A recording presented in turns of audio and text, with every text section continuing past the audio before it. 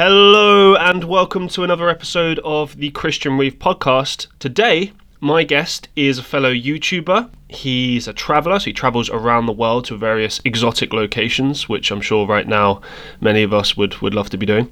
And he's also a graphic designer as well with his own business. So there's a lot of different things that this guy is involved with. He's very active on YouTube like myself. He's always trying lots of different things. Hello and welcome to the show. How you doing? Hello, thanks for having me on. I'm doing great. It's a nice day for it. I know. I was thinking that when I was getting ready for this podcast, I was like, damn, it's really hot. And then I was kind of thinking about a couple of things here because I know that you're a ginger man. So yeah. And my dad is ginger, and I think I don't know if it quite works this way, but I've definitely got like I burn in the sun. Like for whatever reason, if I use suntan lotion, it's just, it's non-effective. So I know the feeling, man. Yeah, it's one of those, like, the slightest bit of sun, you're asking to be burnt as a ginger. It just sucks, doesn't it? I mean, I've definitely got the gene. I know that because when I grow my beard out, it goes ginger, which is amazing. But anyway, the point being that I remember years ago I went on a holiday, and it was the only time in my life I've tried to do proper sun tanning because I like to just go out and have fun and do stuff. But we were with some boring people. So they wanted to just sit on the beach, and I was like, okay, well, let's give this a try. So laid down on the beach, put factor 50, whatever the fuck, just some really strong shit on.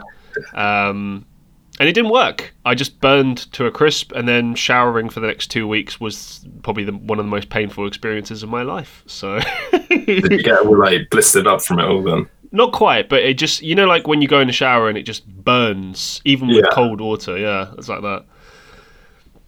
Yeah, no, I definitely know that feeling. It's I feel a regular occurrence.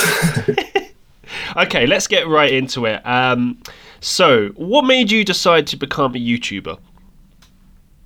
Well, it was a few years ago, so we're talking, I think I started my channel in 2016? the current channel that I'm working on, Project Zeb. Yes. I think I started that in late 2015. Oh, 2015, okay. Yeah, the channel, I think it said around probably early 2016, but so you had a channel before that, is that right? Yeah, I've sort of played around with YouTube like over the years. I think my oldest channel goes back to sort of, I think it was 2008. I'll have to check on that. Okay, so you've been doing it a very long time then. Yeah, I used to sort of just upload like other people's music. Okay, yeah. As like a sort of way to build a little community in the background and just like connect with like-minded people. Yeah, it's funny actually. I was talking to another guest on the show about something similar to this. We were talking about how YouTube used to be able to, host things like movies and such, where, well, at least ones you didn't have to pay for anyway. And we're kind of getting into the copyright problems and why that's not possible anymore. But yeah, it's interesting now that you say that, because I've been using YouTube probably since it started, and I remember those days. I remember uploading silly videos and not really having a strategy or thinking about it. You just did it for fun. It was just like, I put some stuff I like on here, put my own shit on here, like whatever. Sometimes it assisted other things, like if you had like a MySpace, I suppose you could like embed a video onto the profile and, maybe just have like a video. Like I did skateboarding when I was younger, so I'd have like a video of me skating or something. But yeah, that's interesting to hear, man. When did you kind of decide to start, I guess, going like more serious with it? Because I mean, I get that you were experimenting over the years, but did it start right from that 2015, 2016 mark? Was it like, okay, this is it now, I'm going to do it? Yeah, I sort of like strangely got to this point in my life where I was like, talking 5 years ago, I was like fresh out of uni, sort of couldn't get a job in the field I was looking to get a job in. So I was sort of like, I wasn't really progressing anywhere. Right. So the idea of starting the channel was to sort of document my own progress, whether it be through like my art or through the gym or whatever endeavors I got up to, really. Yeah, it's interesting you say that, actually. I'm in pretty much the same position myself, but a little bit different. Like I graduated 3 years ago in marketing, and ever since then, I sort of worked abroad for 3 years, came back this year in February, and been unemployed for 5 months and just doing YouTube and streaming and all this shit like religiously the whole time. It's a similar feeling. It's like, Yeah. well, the thing is though, you studied in your field. You did a BA. Sorry, I got this right. BA Illustration and Graphics Yeah, degree. that's correct. Yeah.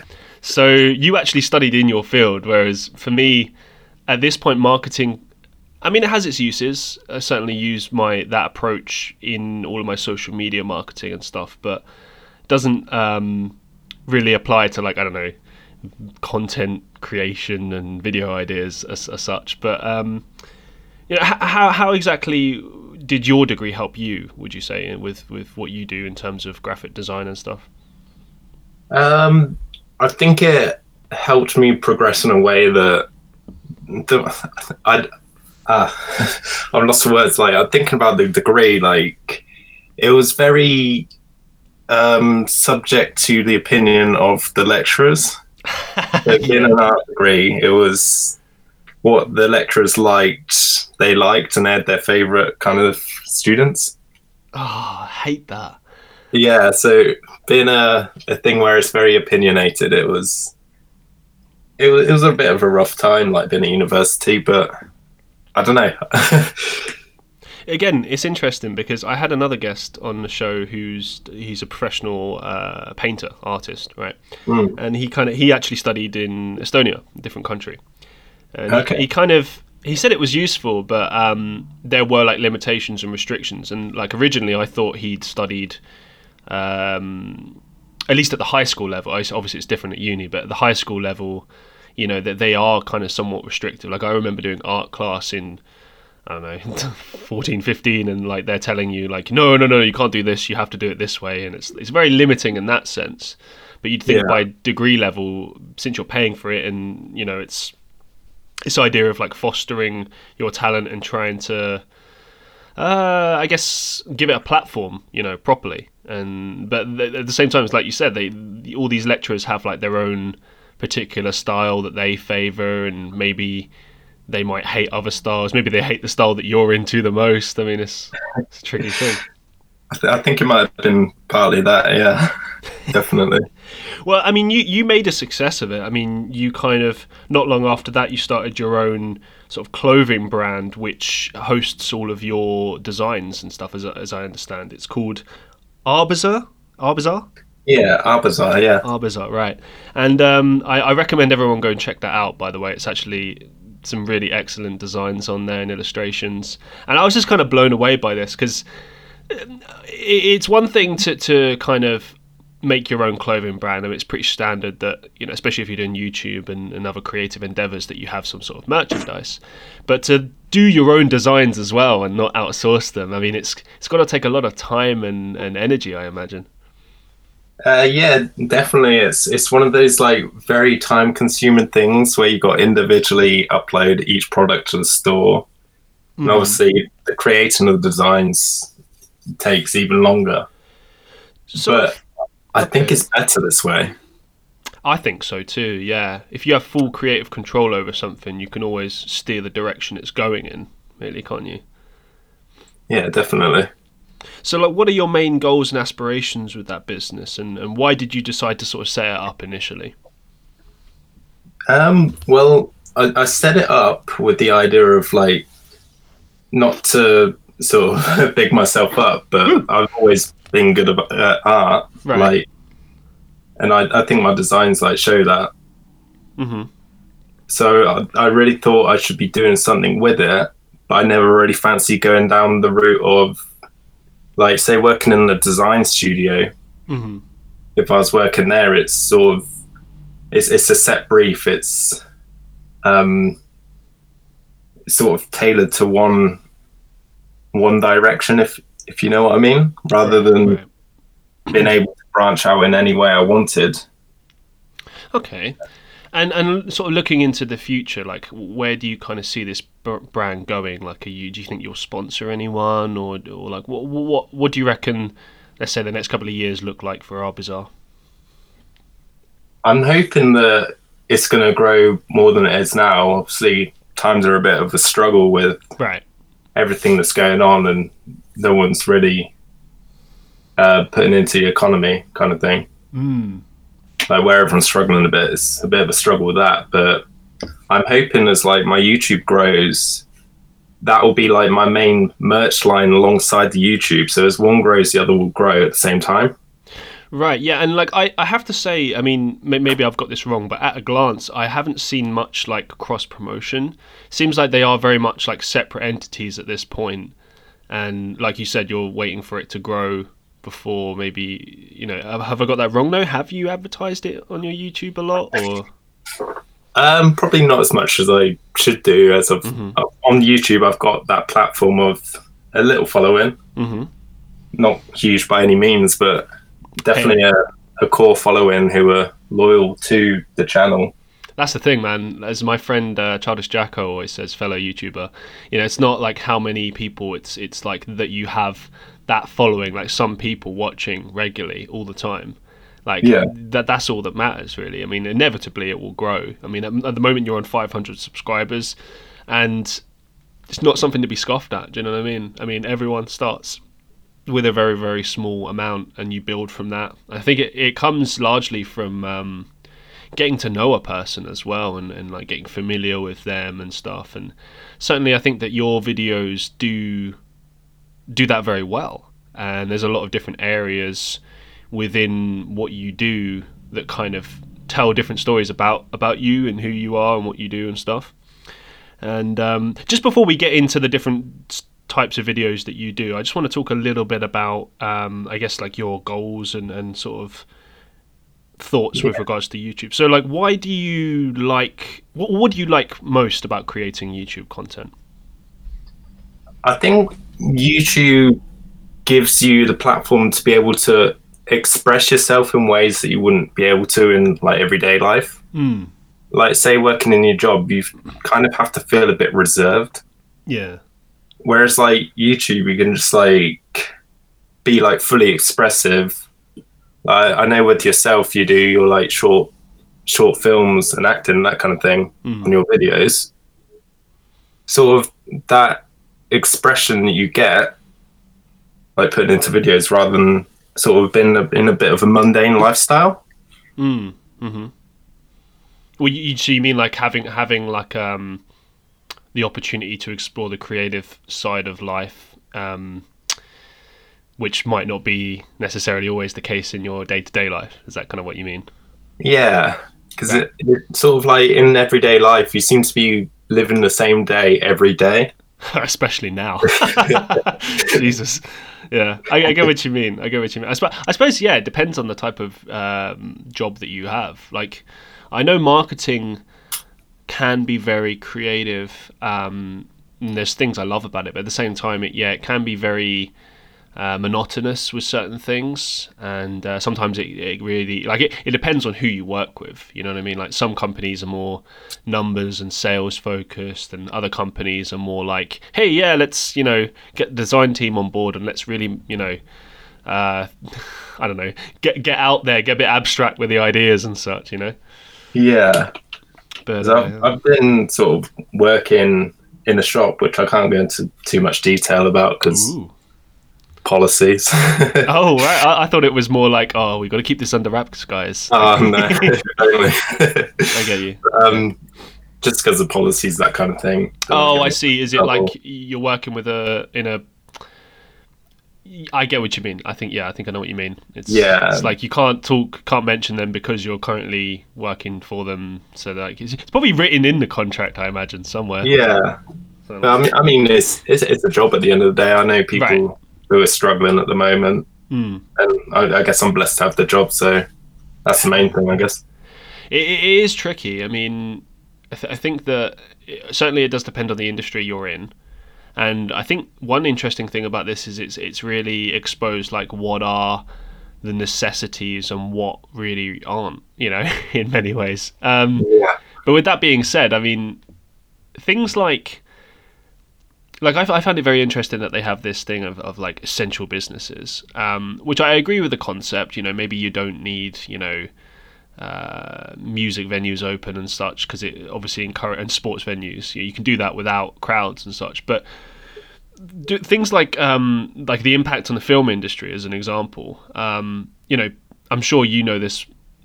You're very aware of this, that like not everyone takes careers in design or art or film or anything like that very seriously necessarily. Sometimes they look down on it.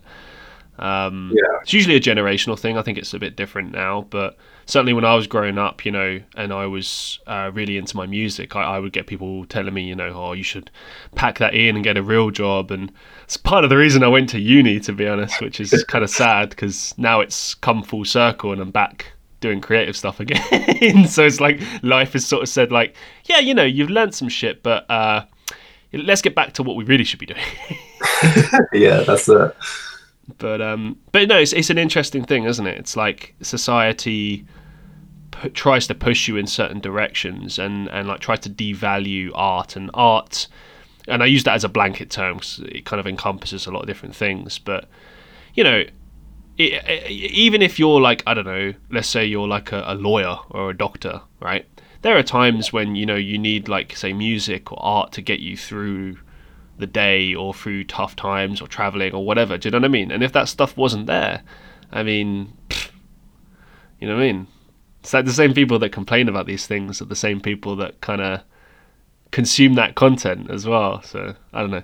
Yeah, that's the crazy thing. And I mean, art and music especially have been around forever, pretty much, in some form. Madness. Okay, well, moving forward, what are your main kind of goals and aspirations with your YouTube? With the YouTube, I need to get a consistent upload schedule. That'll be like my main goal at the moment. I've heard so many people say all sorts of different things. I've heard some people say, uploading every day, multiple times a day is what you should be doing. Just keep uploading consistently. Other people are like, yeah, no, you should have it like once or twice a week or on specific days at specific times. I guess it really depends on like your kind of core audience, really, doesn't it? Yeah, I mean, they definitely deserve more content than they've been getting. Right. I seem to go on this strange route of I'll upload a load and then I'll disappear off the face of the earth. Yeah, I wanted to ask you about that real quick, actually. So you've posted like sort of several videos here and there. It's usually like once every kind of 6 months or something, where you kind of say, right, this is it, I'm stopping making videos, right? And then you kind of resume after that. Like, so is that kind of you kind of communicating that, hey, I need a break, I don't know if this is working out? Because it's one thing if you do it like one time, but you've done it, okay, let's say 2 or 3 times over the course of like a couple of years. So I imagine, obviously I don't know, I'm just speculating, but since I've kind of been in that mindset, sometimes you just need a break from everything. So talk to us about like why you felt that way and how you overcame that. I think with YouTube, I know a lot of the smaller YouTubers feel this. With the way the recommendation system works, it doesn't particularly push many of the smaller YouTubers out there. Mm-hmm. And then I think a lot of us look at the numbers, like especially views and subscribers, that kind of thing, and look at it in a negative aspect rather than looking at the progress we made so far. Completely agree with you, yeah. And I think that's where you need that little time out to sort of step away from it and clear those negative thoughts and get yourself back into the mindset that you need to be in. Yeah, I agree with you. I think there is this issue of fixating too much on the numbers, and I've been guilty of it myself. I used to really obsess over it, and now I've kind of just realized that the important thing is to upload good quality content and enjoy it as well. I mean, I think like if you're just doing anything in life for the sake of it, it will always end up being shitty. Yeah, I totally agree with that. That's spot on. I guess you got to think about your audience, haven't you, and like how they would interpret it. If you're just putting out random shit, like just trying to pop some views, then it's not really going to work. Like for instance, with me, I've kind of got 2 channels now. So the main channel has some resemblance of a schedule. It's a bit mad at the moment, but I'm pretty much just taking advantage of the fact that, you know, I have loads of time being unemployed and shit. So I'm like, I might as well. But more to the point, that one has more of a serious focus and a schedule, and it's there's a lot of effort and time put into it. But the second channel, which I started up this year, is kind of like a home for Twitch stuff and just kind of like random experiments, I guess. You know, so I'll do stuff like, instead of promoting it, like I did a video on PewDiePie the other day, just a real quick kind of thing of like saying like, hey, it's kind of bullshit that people are giving him crap for, you know, listening to whatever he wants, you know, blah blah blah. And then I talked about my own experience with that, and that video is doing randomly really well. And all I did with that was tweet it. Oh, really? Yeah, I didn't do anything else, because normally I use obviously like Reddit, Facebook, Instagram, wherever, you know, just like every platform possible, and try and push it out. Use somehow. Yeah, because like I'm doing all the other shit that, you know, they tell you to do, like use TubeBuddy, use what's the other one? Something ID. The other one that isn't TubeBuddy.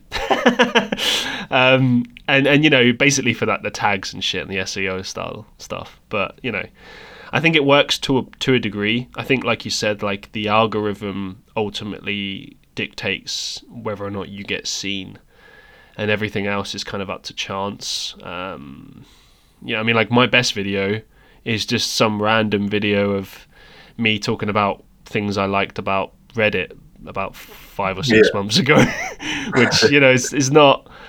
It's okay, you know. I would like to think my videos are a lot better now, but back then, not so much. Part of the process, though, isn't it? Learning what works and developing your skills within each field, I guess.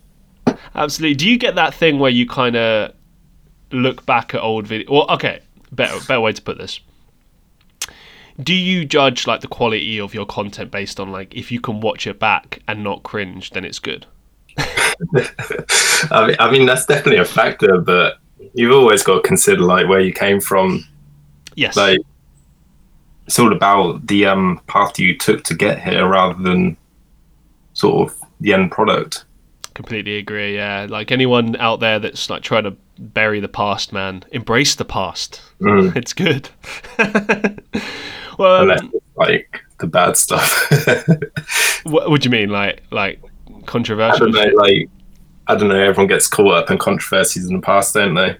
I think you just have to not be an arsehole. That's the key. Yeah. You know what I mean? Like when I look at all the... Okay, let's chat about this real quick, because you did a video about James Charles and sort of like why you felt bad for him and stuff. And okay, I haven't read it. Watched it. I was kind of focusing more on like all the different quality of videos that you did. But given that like James Charles was kind of... what was it he did? He did something like mess some people around and such. He apologized for it, which is important. I think that's a big thing as well that people miss is when people apologize and actually mean it, because a lot of the time that the YouTube apology has become a meme in of itself. It's like just always usually bollocks. But that's indeed. That's the thing. I think with him it was genuine, and you fuck up, you move on, you learn from it, right? That's what being human is. So with you kind of feeling bad for him, like what was the reason for that? Before we get into the other YouTubers. The way the video came out when I think it was Tati Westbrook. That's right. Yeah. He made the video, and it was like none of these things like really added up, and it was just like there was this massive witch hunt on James Charles at the time, and it was just like it's this sort of cancel culture that we got in the online community. He was like almost cancelled straight away without even having his side of the story told. This is the thing as well. Like I've had discussions with other people on my show about cancel culture before, and kind of my stance on it is, I look at like the extremities of what someone has done and try to figure it out based on that. So like if you take like Sean Dawson as an example, 10 years ago or more, he was making videos where he was joking about like things like paedophilia, and like for the most part, it didn't sort of sound like a joke. you know. And okay, one could maybe make the argue like, oh, this was the shock horror kind of shock value humor that early YouTube had, and to a degree they have a point with that. Like, YouTube was very different back then, but at the same time, that carried out with a long time with him before he, I guess, let's say, like, revised his content and such. So like when I see people like him being cancelled, I have less of an issue with it, but I do kind of agree that it's a bit too insane to just cancel anyone for any like little mistake they make, because everyone fucks up, no one's perfect. If we were, then there would be no point in living, because that's kind of the whole point of life, is to learn. But yeah, I guess my point being is the extremities of it. But like, what's your kind of stance on that? Do you kind of support it in some cases, or do you think it's just bullshit completely? Like, what's your kind of take on it? I mean, there's definitely money in the cancel culture thing. Like, I know a lot of big YouTubers will cancel each other for the views. Now that's an interesting point. It'll get into trending. It's sort of like this weird formula where it's sort of 90% of the cancel culture is just this weird view spinner, pretty much. I have to say that in the times that I've had this discussion before, no one's ever come up with that point, and I think that's a really excellent point. Like, it immediately makes me think of H3 versus Drama Alert. Yeah. One could argue that maybe Ethan was just going after Keemstar because Keemstar can be an asshole. Not always, but sometimes. But then again, so can Ethan. So, but yeah, I don't know. It does, on reflection, or like from an outsider's perspective, it does look like it could just, as you say, be a view spinner. And certainly on today's YouTube, it's something that I steer away from. I always try and avoid controversy wherever possible. I've had a few little things on my channel, I guess.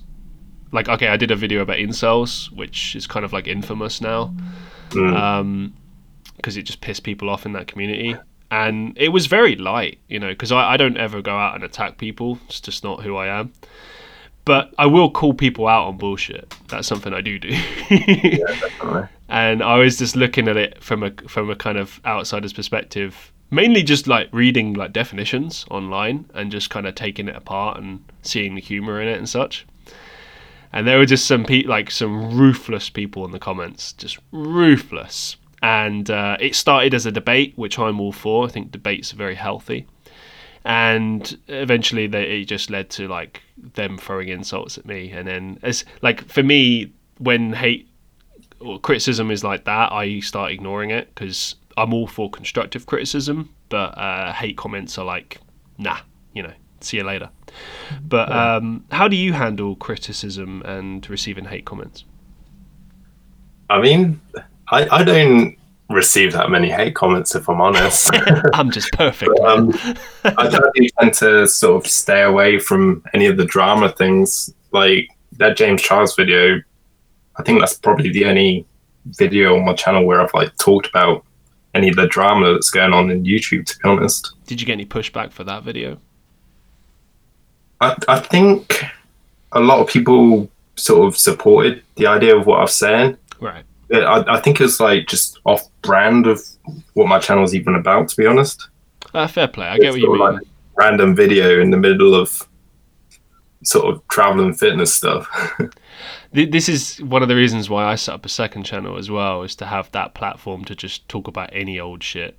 Because I feel like, once you've kind of established, as you say, like you've got your travel, your fitness, your vlogs, you know, your music vlogs, like it's all kind of building this kind of I suppose like an expectation within your audience of what to expect. So if you randomly pull out this just random video out of nowhere that's off topic, maybe some people might feel a bit like, I don't want to say like annoyed, but like, what's this shit, what? Well, in the sense that maybe they're waiting for like your next gym video, and then they see that and they're like, oh, but I wanted this one.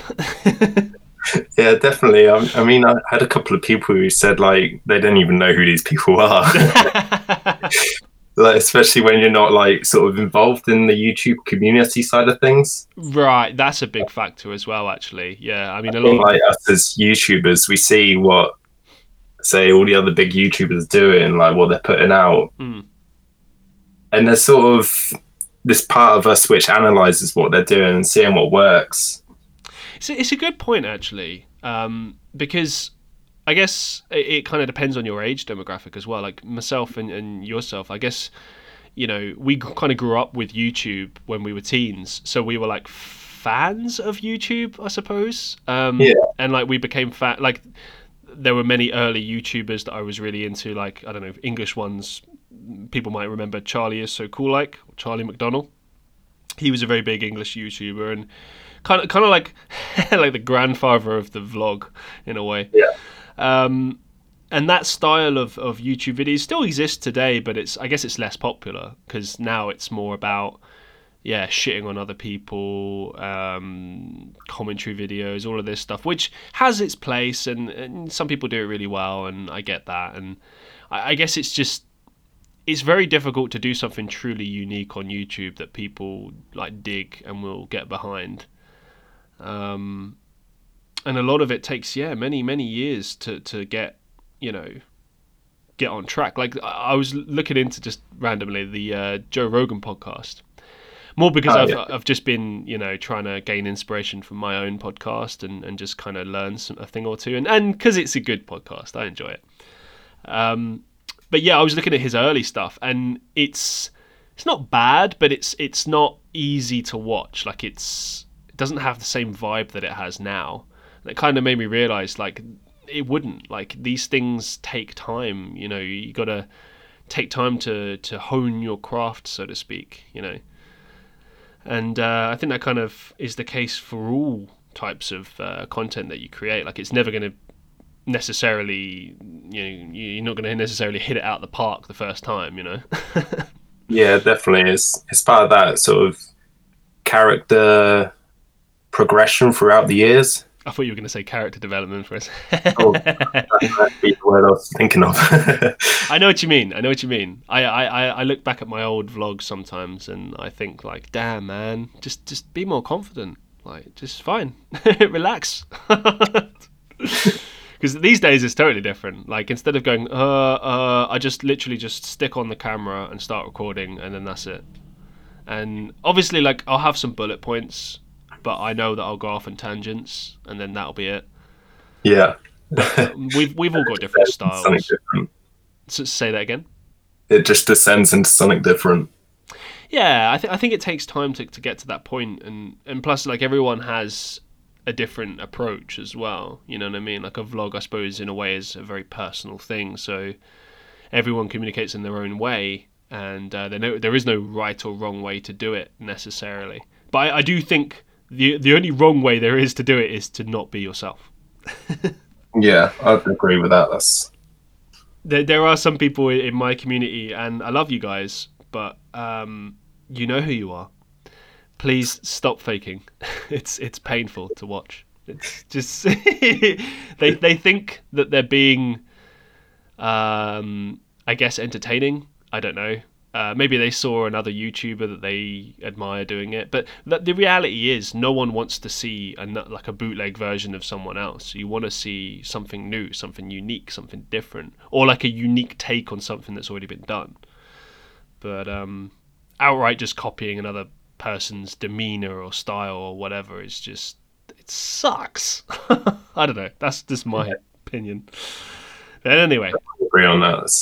It's sort of like everyone tries to be something that they're not, yeah, rather than forging their own path. exactly. And I think that's where people sort of they start putting out content which they don't even like themselves. Right, yeah, that's a big And then problem. it's just like this negative thing they're producing. I think it's like, it's good to experiment, but yeah, I think it's bad if you're producing stuff that you don't like, or that like for me, I've done stuff on my channel that, okay, like for instance, I did reaction videos. I didn't do many, but I did a few, and it was a lot of effort for something that, like, yeah, I didn't really gain that much enjoyment from, to be honest. I mean, it was just fine, you know. But I feel like it's better. Like, okay, I did one video where I reacted to my old band that I was in years ago, and see Yeah. that was fun. That was like a nostalgia trip, and I was like, huh, I might do something like this again. But the ones where I was just reacting to, like, I don't know, some TLC program or something, it's like, ugh, like all this editing and shit for it to then only probably just get fucking copyright claimed as well on top of everything else. It's just like, it's not worth it, man. No, definitely not. Yeah, that's a really good point, man. But moving on. Now, you've created many travel videos for your YouTube. This is a big part of who you are. It's obviously one of the ways that I introduced you. What does traveling mean to you? Traveling, wow. Um, yeah. To like the videos on my channel were actually a scratch on the surface of what I've got. Damn. I think I was away for 16 months. Holy shit. So, oh, that's close to Yeah. 2 years. So Wow. I sort of traveled around Asia and ended up living in New Zealand for a year. Damn. Talk us through some of the most amazing stuff that you've seen and the places you've been.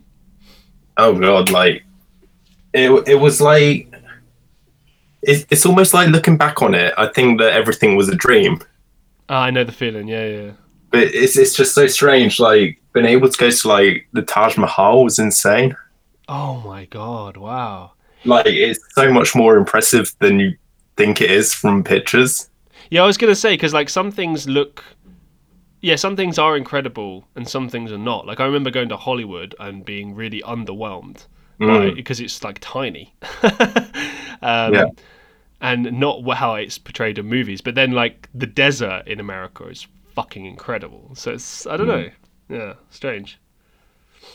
But I mean, I was lucky enough to travel with one of my friends for 9 months of the trip.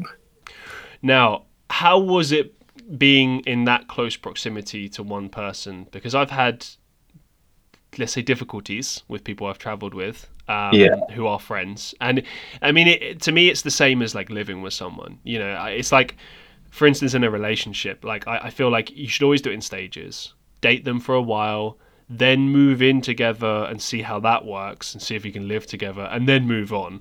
And I feel like it's the same with friends in terms of living together and also traveling together. But yeah, how was it for you in regards to that? Well, like before we went traveling, we hadn't actually seen each other for like 5 years. Holy shit. We sort of I think I was in Sweden meeting an online friend from a video game, Oh, wow. and he like the friend I went traveling with, he messaged me saying, "What are you doing in Sweden? Like, do you want to meet up for a beer when you get back?" kind of thing. Oh, sick. So like going to Sweden and meeting an online friend was just like insane in itself. Mm. But coming back, like we went on this crazy night out, and at the end of the night, we just sort of like started talking about traveling. Was this okay? Was this like drunken talk where you were shit faced and it was like, oh, we should go this place, we should go this part, this would be amazing. And then when you woke up the next day, you called them and they were like, hey, so about that travel tour. Yeah, like we were talking about like Sri Lanka and India, Yeah. and we were just like drunk, and then the next day we like messaged each other like, "Did you want to go traveling still?" And like we met up and booked flights to Sri Lanka that day. Oh wow. Okay. How far? Not How like far, flying how out far on the ahead? day, but like we bought the tickets there and then. That's incredible, man. And then sort of, I think it's 6 months later, we just flew out to Sri Lanka, and then the rest is history. Thank you. And what other places have you been to, man? So the trip was Sri Lanka, India. Hmm. Then we went to. Where did we go after that? I think we went to the Philippines over Christmas and New Oh, Year's. nice. We went to a little island called Boracay, Wow. which is basically like a little party island. That sounds amazing. And that whole 2 weeks is a bit of a blur, to be honest. How does Christmas and New Year's differ in the Philippines compared to here? It was strange. Like, obviously, we were on a party island on a beach, and we ended up having KFC for breakfast on Christmas Day. The fuck? Wow. Okay. What's But it was what's cool. KFC like there? Actually, that's a good question. It's different. Like in all the different countries across sort of Asia, you've got random things like Yeah. muk spaghetti. Mook spaghetti. Wow. Yeah, I've never heard of that. That's a new one. yeah, it's strange. And then like in India, you got all the different sorts of burgers. Like Right. Yeah. Yeah. that sort of culture. Mm-hmm. Oh wow. What are the kind of the best and worst places that you've travelled to, and why was that the case? Um, Sri Lanka was incredible for when we went there. Obviously, it's the first country out on the trip, and it was sort of like an island paradise. Right. And like the locals were so friendly, and everything just fell into place like perfectly. Okay. So we met a couple of friends on the first couple of days and just traveled around with them for the whole month. Yeah. And then obviously moving on to New Zealand, where I ended up living for a year. That was just a completely different experience. It's quite a surreal country to be in. Yeah. Like everything's so different from the UK. I gotta say there is also a big difference between traveling and living somewhere as well. Like I lived in Estonia for 3 years, and that taught me a lot about European life, various different cultures. Again, yeah, the comparison between Estonia and Europe, and then the UK. I was much more appreciative of many of the things we have in the UK actually. So when I returned, I was like, oh, thank God we have this and this and this, because it is different, and the way that especially governments treat their people is very interesting as well. Like I'm not saying that the UK government has our best interests at heart, because they certainly don't, but there are certain things in place, particularly with regards to law and legislation, that protect us in various ways. Yeah. But I yeah, mean, definitely be in worse situations in this country. absolutely, yes. Gotta be But grateful of what you have. Okay, well, talk us through. Do you have any like horror stories in terms of like travel, like bad hotels or bad scary moments or anything like that? so when we first got into India, this was a really weird one. We'd booked like this weird hotel place, and we turned up at the place, and it turned out that it was like a place where cancer patients go to die. Fucking hell! Yeah, so we What? walked in there, and yeah, it was our first day in India. We walked in there, and we were looking around, and we were like, "This is weird." Like, we just sort of like looked at each other. There was like mold on the walls. It was Oh just like this no! absolute dump. But I mean, So what happened? Like, did you talk to someone and they said like, "Oh, wrong place," or like, "Oh, here's your bed," or like, what? we got it on Booking.com. Oh no! But we basically just paid them the money. It wasn't that much. We paid them the money and just like got a taxi to the beach. So you stayed at this place? Huh? You stayed at this place? No, we left. Oh, you let. Oh, so it was like compensatory money or whatever. Yeah, we just sort of paid them the money anyway because we felt bad. We were only there like an hour. We Wow. paid them the money and just left. Was it really sort of expensive, or was it just like peanuts or something? It was like 800 rupees. I don't know what that is. That's like £5 or something. So yeah, super super cheap then. Jesus. Yeah, Okay, all right. that's definitely the difference for like traveling Asia. It's Yeah, yeah, I've heard this a lot, and I was kind of intrigued by if it still kind of is the same right now as well. Obviously, this was within the last couple of years, was it? yeah, it surprised me. It's coming up to 3 years now. 3 years in October. Damn. Do you still have And an itch to I go? really Do don't know whether you have an itch to go back traveling? I would like to. Where would you But go? obviously, what's going on, it's not feasible at the moment, to be honest. Where would you go if you could right now? I want to do some more of Asia and Hmm. perhaps South America, Ooh, depending on what's going on. okay. Been thinking about like Bolivia and Peru, but So you've got your I eyes wouldn't. on all the kind of picturesque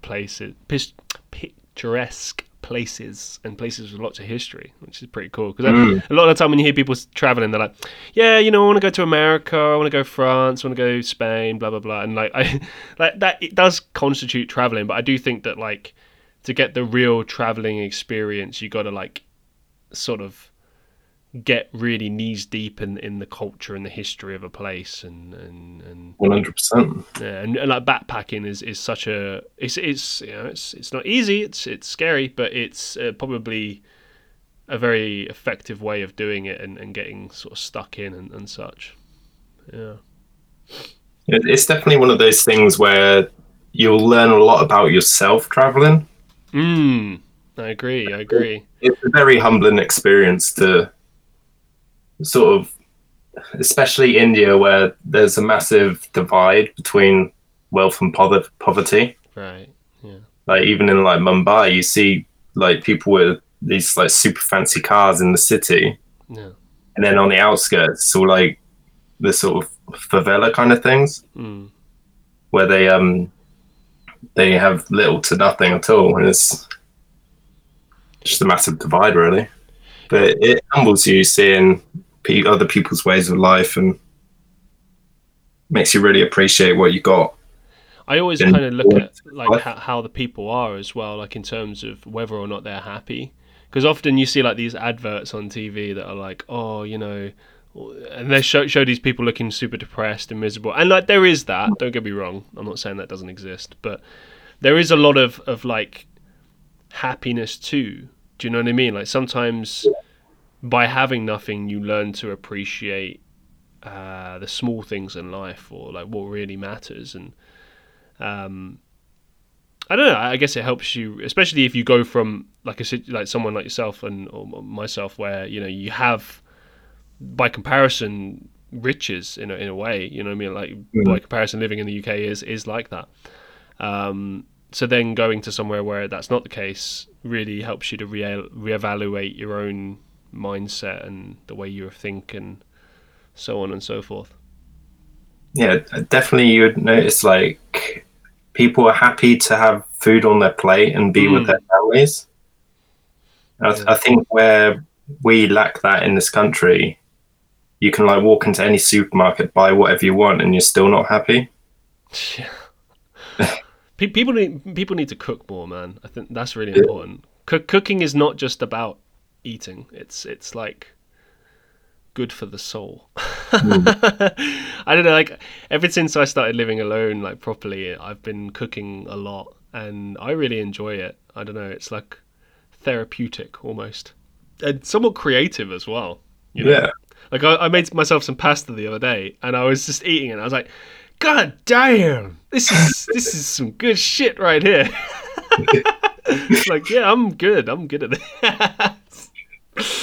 Nah, but like it's trial and error, isn't it? But I think a lot of people are kind of lazy or maybe scared as well. Like, I know that when I first went to uni all those years ago, I didn't know how to cook for shit. And it was actually my ex-girlfriend that taught me to cook. So thank you so Yeah. much for that. Because it was quite a funny story actually. She started dating me, and I was living in halls off of like tins of like baked beans and shit. I'd say my shop would be like 30 cans of that and then some other shit. And one of my other flatmates was just like, "You're gonna get scurvy or something on this shit. Like, what's wrong with you?" And then my ex kind of just saw this and was like, "No, okay, we're gonna go get some real food, and you're gonna cook." And I'm like, "Oh, I don't know." And she's like, "Just stop being an idiot and just do what I say." And it was yeah. And then I wasn't scared anymore, and it's fine. But It's all part of that learning curve, isn't it? oh, it's so important though. Like not just that, but like just doing stuff for yourself. I think in general, like even travel. Like I think so many people miss the point about why travel is important. Like I remember years ago listening to I think it was the Ricky Gervais podcast, possibly. But it was Stephen Merchant talking about travel, and he just had this like throwaway, I guess, quote that kind of really just stopped me in my tracks. He basically said like, travel broadens the mind. Yeah. And like at first, like hearing that, I was like, oh, that's interesting.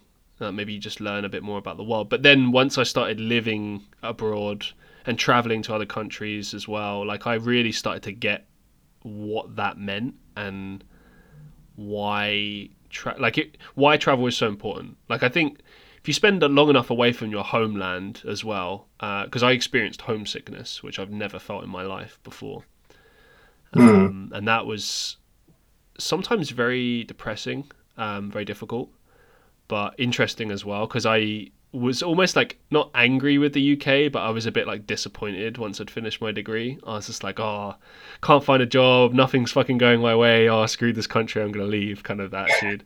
And then when I came back, I was just so grateful to be home, and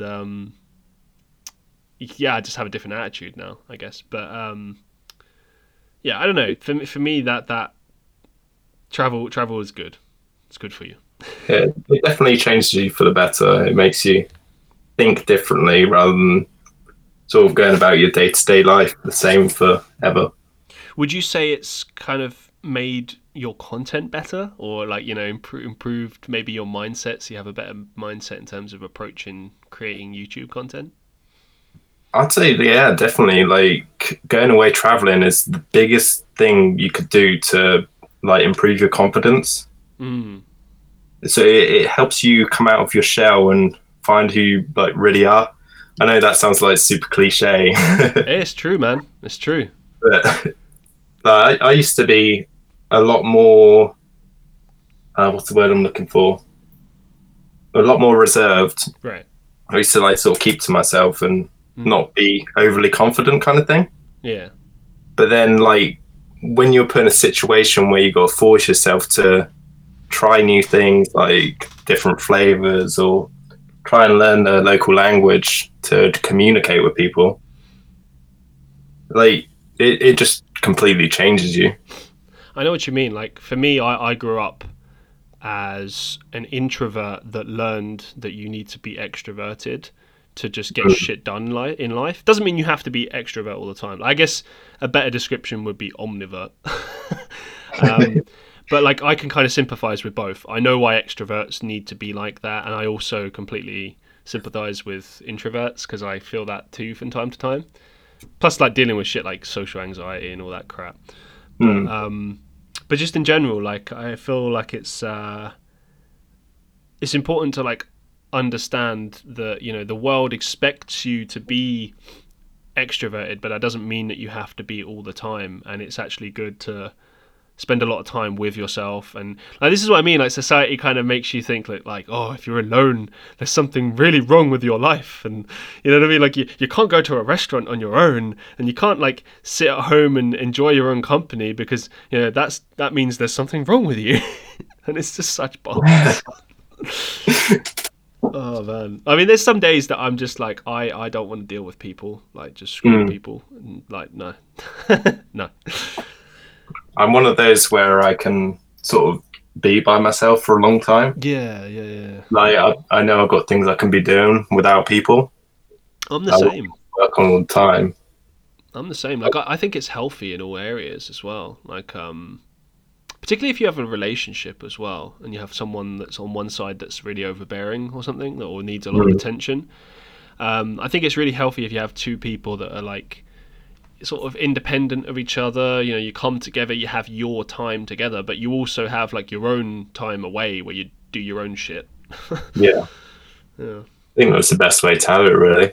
Yeah, I mean, with everything. I always, I don't know, in my life right now, the thing that I always seem to be pursuing is like balance in every area. And I feel that like the older that I get, the more it might kind of becomes apparent that that's the right way to be moving forward. And but yeah, everyone has their own approach, I guess. But switching it up, let's talk more about your fitness. Talk to us about how you got into training and fitness, and why it's such an important part of your life. So the fitness side of things, I was in a stage where I was playing video games all day, every day. And I got to the point where I was like, you know what? I need to go and be active in my life. Like, don't get me wrong, like video games are great, but when it's like all encompassing, you're just like grinding out nothingness for days on end. I know what you mean. You need that sense of like accomplishment in every day, and it doesn't necessarily feel that way. Yeah. The thing about gym, you know, like if you get out your house, go down to the gym, smash a hard workout, you suddenly like flip your mindset to be like, I've done this today and I've worked hard, and then that comes over into your different projects like the YouTube and like my art, that kind of thing. It makes me more motivated to work on those things. I get that too often. If I spend too long, like today, I'm planning on going out after this, and it's because like I haven't been properly outside in like the last 4 or 5 days, been feeling under the weather and such, and already I can like, there's this like feeling I have of like almost like suffocation. It's really weird. It's like if I'm in here too long without doing exercise or going out, I feel like I just can't breathe. And I know it's in my head, but I just think it's really important to do that. Like you said, like be active, not just for your body, but yeah, for your mind to like, because I don't know, everyone's creative process is different, but like for me, it's really random. I just come and I'm like, okay, all right, let's write this shit down, or let's do this right now. I know obviously like I said, everyone's mindset's different. Some people, you know, you have to plan and really, you know what I mean? It's like a series of chapters or something like that. But for other people, sometimes it is just that, like, yeah, waking up randomly at 3 a.m. and, oh, shit, I got this idea. You know, it depends, doesn't it? But yeah, I couldn't agree more with you on that one. I feel like it's a very good way to give your mind some space to breathe. Yeah, definitely. It's definitely one of those things, like, it helps with your overall well-being. Yeah. I know I get myself into like these really dark holes of depression where I completely close off the rest of the world, and I go into like my little shell, and then at the end of it, I sort of like explode out of it with this weird burst of creativity. I'm the same. I guess that's what, going back to my YouTube, we were saying earlier, where I disappear off the face of the earth for a while.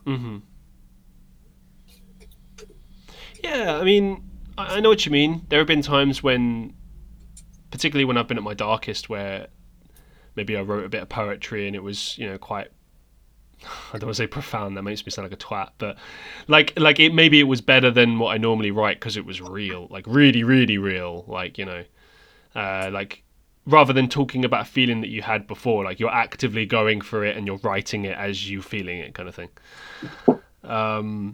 But then, yeah, I feel like with depression, it's tricky when you're a content creator because you can either take some time, rest, be away from it, and then come back to it refreshed or whatever, or you can try to like push through it. Like sometimes I don't know, when it comes to like gymming and being active, sometimes it's better to go out and get active, and then, you know, obviously do cardios, get those endorphins out there, and then put yourself in that positive mindset again. But other times it's better to just rest, and because you just don't physically have the energy to do that. Yeah, it's really weird how that works. But I guess the body always kind of tells you what it wants. Do you know what I mean? Yeah. I don't know. Yeah, my body definitely tells me that. It's like, stop, please, for the love of God. I don't know why it tells me to like disappear off the face of the earth and not get in contact with anyone, but yeah, I think that's a good point as well. Thing. Yeah, like a lot of people don't realize like how important it is to just have that time to yourself. You know, they get selfish. They're like, "Oh, why didn't you call me?" And it's like, it's not all fucking about you, man. Like you need that time to yourself to just be. But anyway, I think it links into that like social media expectation as well, doesn't it? Where like say everyone from school or wherever you've met them, they're all sort of getting into relationships, having babies and stuff. Ugh, I hate that. And then people are like asking you like, "What's wrong with you?" That's like, do you know what? Like, fuck in that. my own place. I agree. For some reason, it really bothers me. I don't know why as well, because it's other people's lives, and who gives a fuck about other people's lives? But for some reason, it really bothers me when you see people that endlessly post pictures of like them with their babies and their family and shit. And it's like, okay, it's sweet, but like when you do it 50 fucking thousand times a day, it's jarring for anyone like just in your timeline. You know, sometimes I often mute people that do that because I just don't want to see that shit. Yeah. And it's not that I'm not happy for them. It's just that like, yeah, firstly that idea of like, oh shit, maybe I should have that, like what's wrong with me kind of goes through my head. But then it's also just like, it's kind of bollocks as well. Like real people that are really like, I don't know about you, but for me, if I'm like dating someone and I'm really happy, I don't really post about it. I just enjoy it. You know what I mean? Yeah. And like once in a blue moon, maybe some picture will come out, but I don't fucking plaster it everywhere. Like, hey guys, guess what? I'm in a relationship. Everyone, look. It's one of those things where like some people just like post everything about their relationship online, and then others like to keep it more private. Yeah, and like, don't get me wrong, everyone has their choice, and I respect that. But at the same time, it's like, I do feel like it's something that more or less you grow out of. Like, that was one thing when we were 14, and it's like, oh, look, they've announced they're in a relationship, and 50, statuses about how much they love each other. And it's all bollocks, and you're just kids. But that was then. But when you got people in their 20s and 30s doing it, it's like, ugh. I also feel like if you have a life, and I am really going out on an attack here, but I don't give a fuck because it just bothers me. Go out and get a life. Go get some hobbies. The world does extend beyond your kids and your husband and wife or whatever. Totally agree with that. Just yeah. I mean, I don't know, man. Maybe I am just being an arse, but I know so many people that don't do that. I think that's the thing. I know so many families that are just happy and content and don't need to do that. And once in a while they might post something, but like you say, they don't give in to that expectation. They don't give a shit. Like they just. So sometimes I wonder like what goes through the people's heads that like endlessly post these pictures. It's just. I don't know. Maybe it's different when you're in that situation. Nah, because I've been in that situation and I didn't do it. I mean, like when I think back to my ex, we started dating. Weird brain chemistry, which. Yeah, but it's just, I don't get the need to do it continuously. No, definitely not. I get the idea of like being proud of like having a relationship or being proud that you've just had a baby or something. Like I get that. That's really cool. Awesome. But like when you, again, the quantity thing and the consistency of it, I don't get that. But anyway, end of rant. I apologize. Bit of a tangent on it. Yeah. Let's get back to you. You've posted a lot of festival vlogs. You've been to a lot of cool festivals, like Download Festival, for instance. I'm an avid fan of festivals. I've been to Download and Sonosphere as well. When did you start going to festivals, and what do you like about them? Oh God, like I started going to festivals when I was. It must have been like 2010, so I must have been like 17 or something like that. Did you go to? Okay, I'm going to name a couple that I was at, and tell me if you were there. Okay. So, Sonosphere 2011. No. Okay. I never made it to Sonosphere. Sonosphere's good. It's smaller. It's basically just smaller than Download, but awesome. I don't know. Download 2012. I did. Hey, I was at that one. That was a good one. That was a very good year. Sonosphere 2014. No. Download 2014. No. Download 2014 was really good, actually. I was there for one day to see Linkin Park, and okay, yeah, they did Hybrid Theory, man. Oh my God. But anyway, back to you. Hey, yeah. So rest in peace, Chester. Say again. Rest in peace, Chester. Yeah, man, that fucking sucks. That was sad.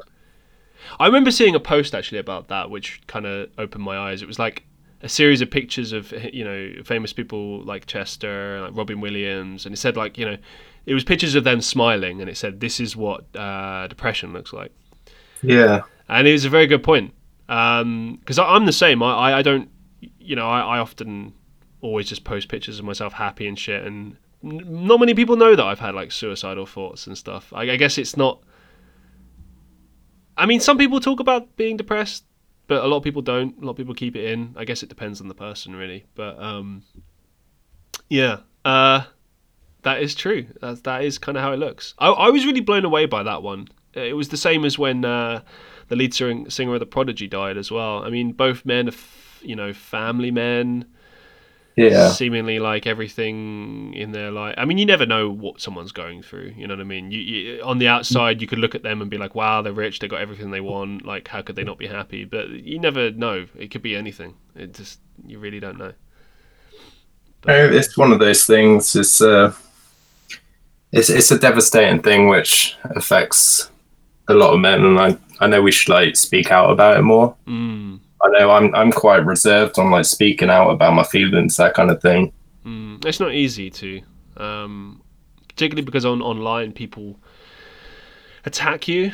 I think it is getting easier now. More and more people are speaking about it, but I'm definitely not comfortable when I talk about it. I try to look at it like, okay, maybe this is like a service of some description. Like maybe people will listen to this, hear this, and it might be useful to them. So I try to look at it through that scope. But if I think about it too much, it kind of bothers me. I'm like, who the fuck cares? Like maybe this is just like annoying. I don't know. Yeah.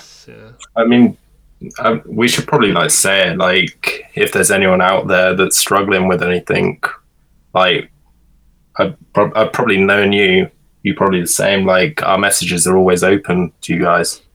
Yeah, funnily enough, I did a video recently about this. Shout out to LSH, Leighton Harvey. We did a video together about mental health awareness on this subject, and I mean, I think the important thing is to obviously know that other people are going through it, because that's a big thing. When you're dealing with it, it feels like it's just you, and like you just feel like no one understands. Which sound like, this is the thing. I remember when I was growing up as a teenager and I had bouts of it, and parents or friends around me would be like, "Oh, stop being a wuss, like what the fuck's wrong with you?" And back then I didn't realize that it was depression and social anxiety. I just thought it was, I don't know, that I was pathetic or something. I don't know. So like, it's just different times, growing up. But now I look back and I'm like, okay. It's a lot more accepted now than sort of 10, 20 years ago or whatever. Well, I think part of it as well is growing up and understanding your feelings as well. Like understanding, like being an adult. I think when you're an adult, you realize like most people just don't give a flying fuck about anything. Yeah. You can just be who you are, like what you like. Okay, like music is a good example. Like when I was growing up, like I used to get actual hate for liking rock and metal music. Whereas now, I mean, more often than not, most people just listen to anything. That's a big thing. Yeah, definitely. And secondly, like, I don't know, it's like people just don't care. Sometimes people do. People would be like, "Oh, how can you listen to that?" But I haven't really heard that. It's been many, many years since I heard someone react in that way, So I don't know. It's weird. I think the world's definitely become a much more accepting place, especially like sort of in the last 10 years or so. I think there's truth to that. Yeah, with certain things. I think we're still very much in a kind of how to put it. I mean, we're always building. We're always trying to grow. But I think we're still in a very. It's like we're trying to construct something, but we're not quite there yet. We're figuring it out. Figuring out like, okay, this is how we need to try and be with each other.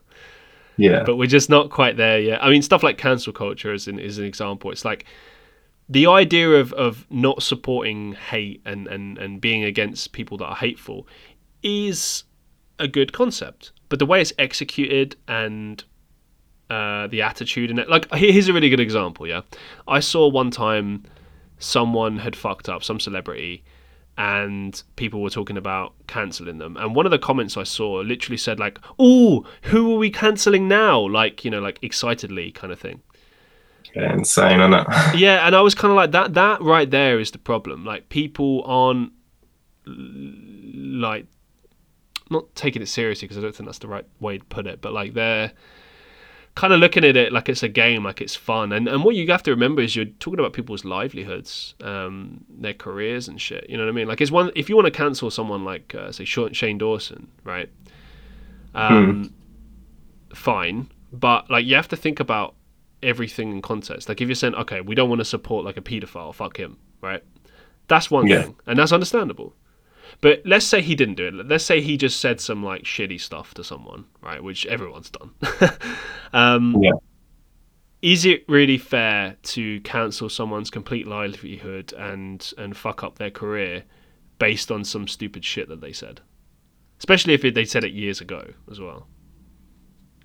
And that's the dangerous situation we live in. There's like a lot of people throw false accusations around, Right, yeah. and then that person will get cancelled, and like they'll get torn to pieces, lose everything, and then It kind of I reminds don't know. me of that saying, there's no smoke without fire. I remember that saying. That's something, I think I heard my nan say that one time. It was around the time that the whole Jimmy Savile thing came out, and there was a lot of people being accused of paedophilia, right? And most of it was founded, you know, and they were put in prison and stuff, and I don't want to say it was successful, but it was like, you know, like those people were exposed and something was done about it, and it's continuing. But there were people that were seemingly falsely accused, and it's always put a question mark over it. Like, one of them, for international viewers, you won't know what we're talking about, but you'll know. So Coronation Street, there were the TV show, TV serial. There was a character, or is a character. What's his name? Old guy. Oh fuck, I don't know his name. Ken Barlow. There you go. Jesus. Yeah. He's like one of the mainstays. He's been in it since it began. I think it began in like the 50s or the 60s, that TV show or something. It's like one of the longest running TV soap operas in the UK, at least. But anyway, he was accused and he, you know, denied it. And there was a big question mark over him for a while. And he was sort of temporarily suspended. And then I guess he was proved innocent, or, you know, nothing came of it, and he went back to work, in fairness, and I don't really hear anyone talk about it, but it's one of those things. Occasionally you might hear people say like, oh yeah, well, there's no smoke without fire, and like that's kind of the danger of it, isn't it? Even just being accused now of something just sets a certain amount of people against you, so it really makes it's dangerous if you just throw accusations around, is kind of the point I'm trying to make. Yeah, definitely agree with that. It's like those kind of things sort of stay there forever. Right, yeah, exactly. It's not a thing that can be just like washed away, even though it's not true. Like, people always associate that. Right, yeah. It's a tricky one to steer around. I guess you just have to keep trucking on, really. What can you do? But anyway, yeah, bringing it back to the festivals stuff. What do you like about festivals? What do I like about festivals? It's sort of a sense of community where you go into a big, massive field and you're surrounded by people who like the same things as you, and you just have like some crazy experiences at festivals. I know what you mean about the community thing. I remember one of the first. I think it might have actually been the first festival I ever went to. I was dating this girl, and I suppose it was pretty early on in our relationship, probably like 6 months in. So we're all like cutesy, honeymoony, and, you know, like we're just clueless. I think we're like 18 at the time, so we just don't know what the fuck we're doing. And we set up the tent, but I guess not very well. It like fell over, and we come back, and basically, I think it was either it was in the midst of falling down and someone was fixing it, or it had just been fixed, one of the two. But we walked over, and this guy came over to us who was opposite from us. He's like some 40-year-old bloke. So I'm like quite nervous at this point, right?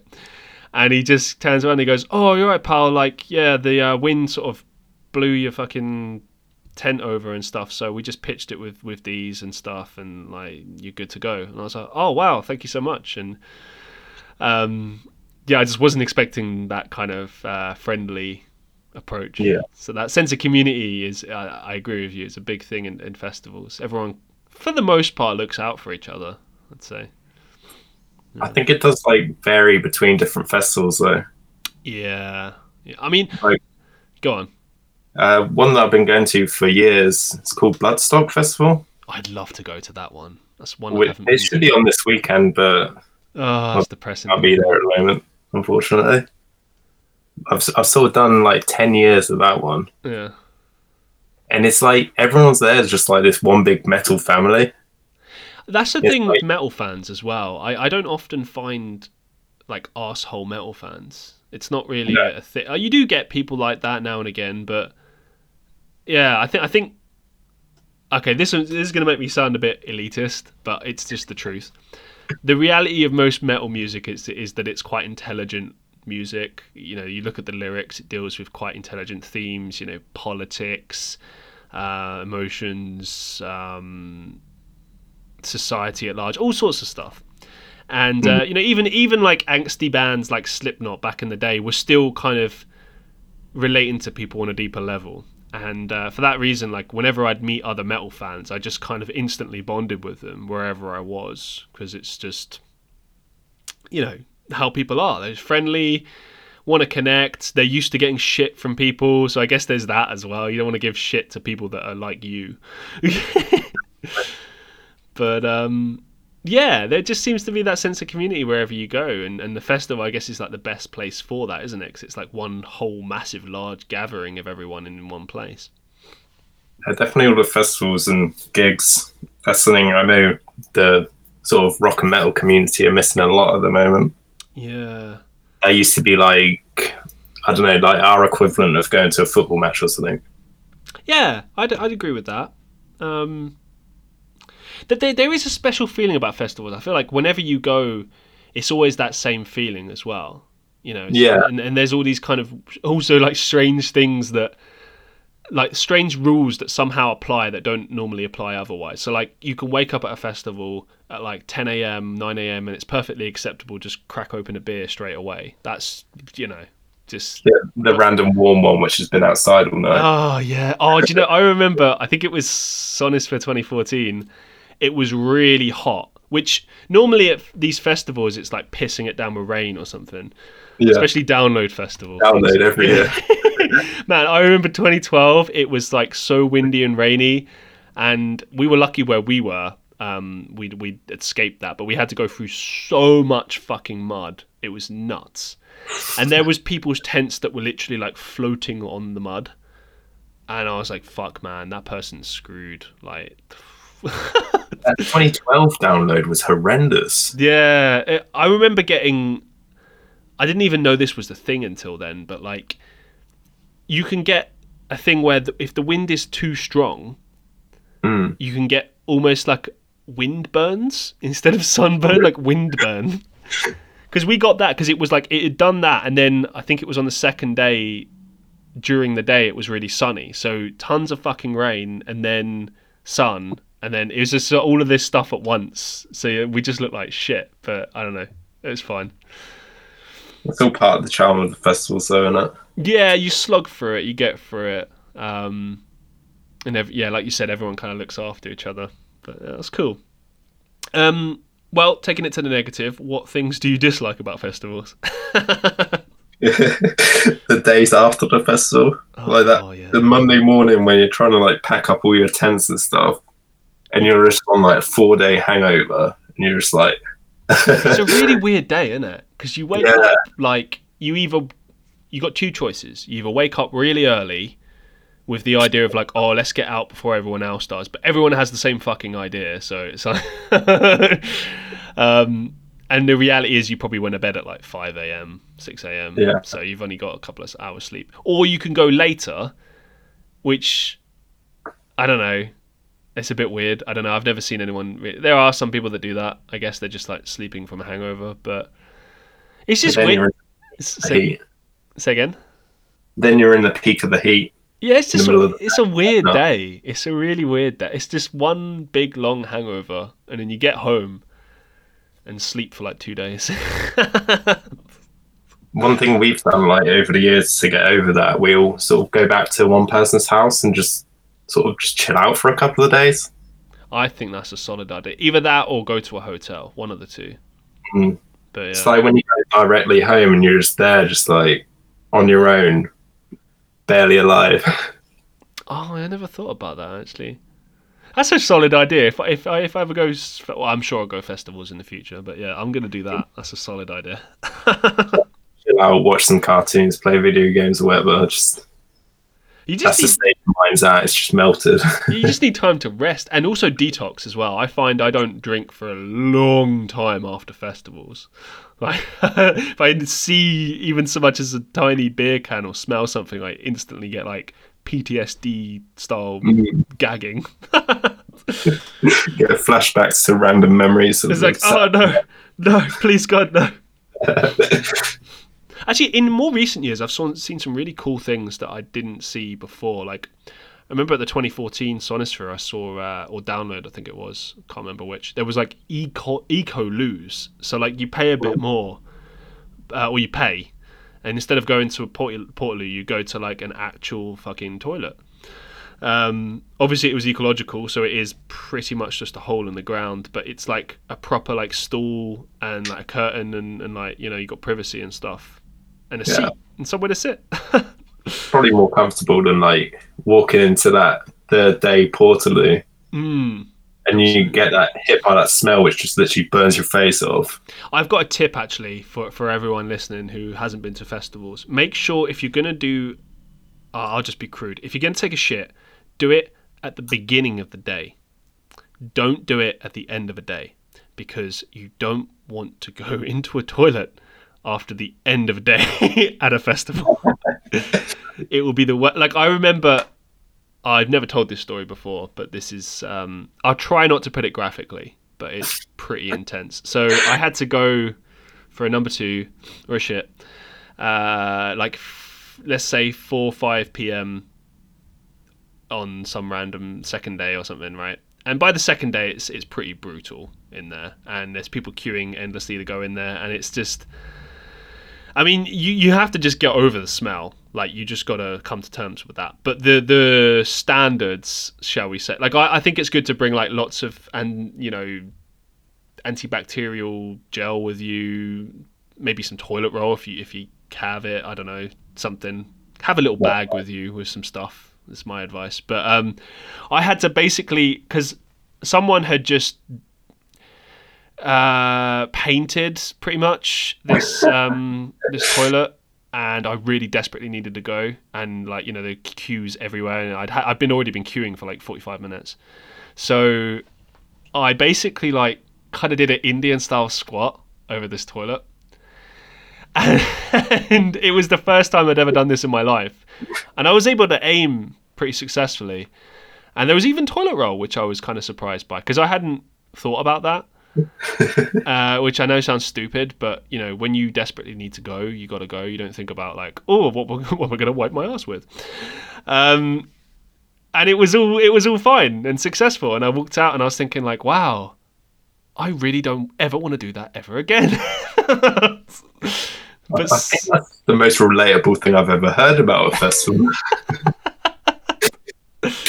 I mean, I think you got to take an L on the hygiene when it comes to festivals. You got to accept that you're not going to have a proper clean time. You know, I mean, showering, for instance. I mean, there isn't showers unless you go like for the VIP shit. So like, let's say you're just doing standard camping.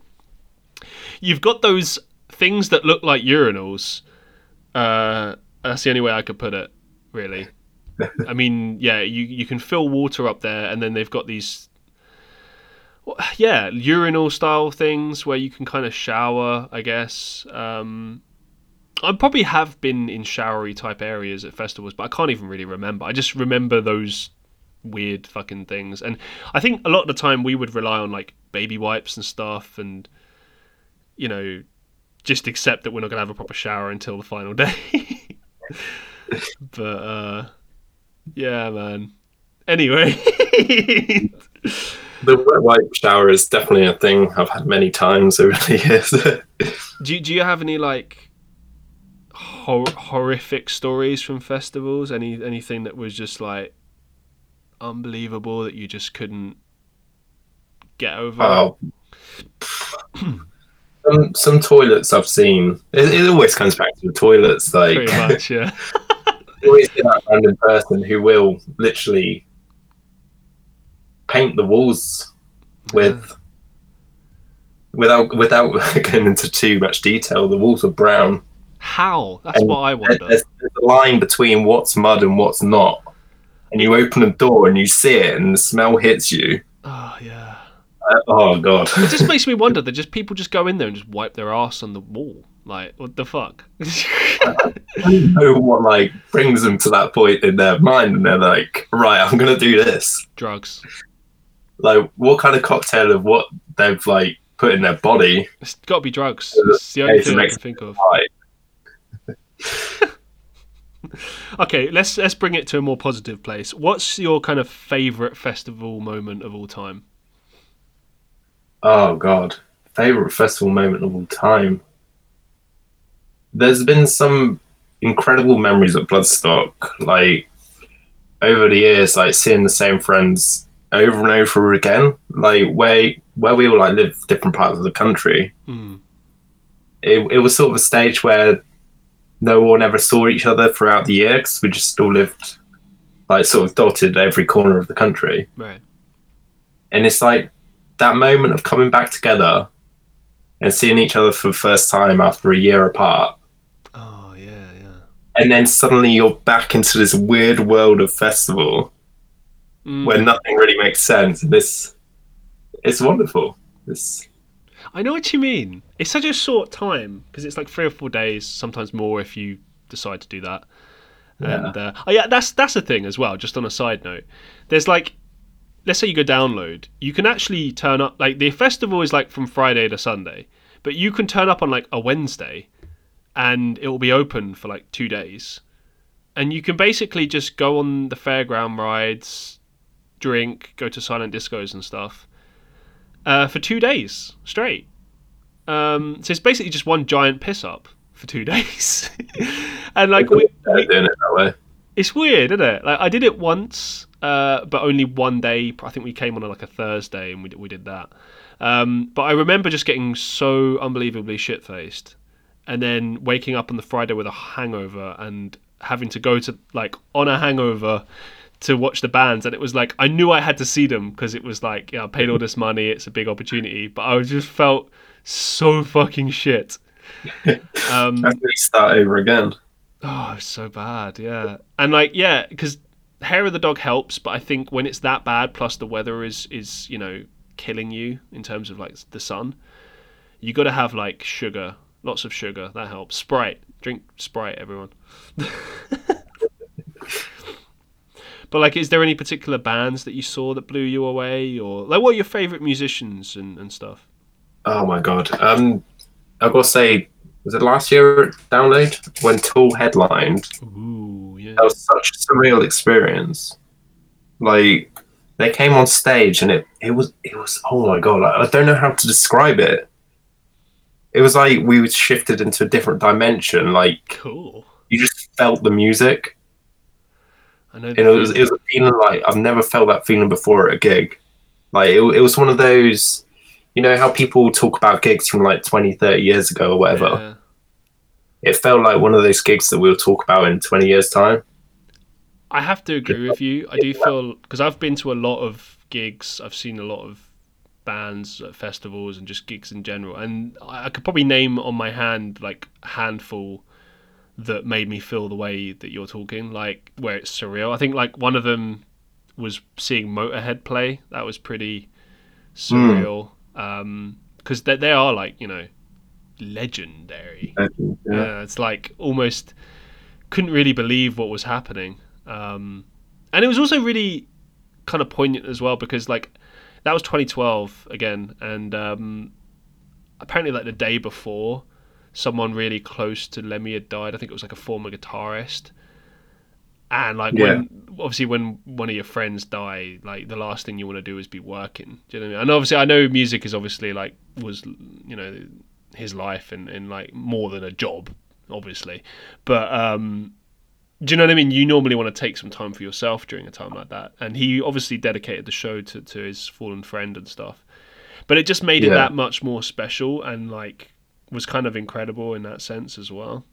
But yeah, some bands go all out. I've seen Metallica quite a few times, and they've really put on like a spectacle. They always put on a good show, yeah.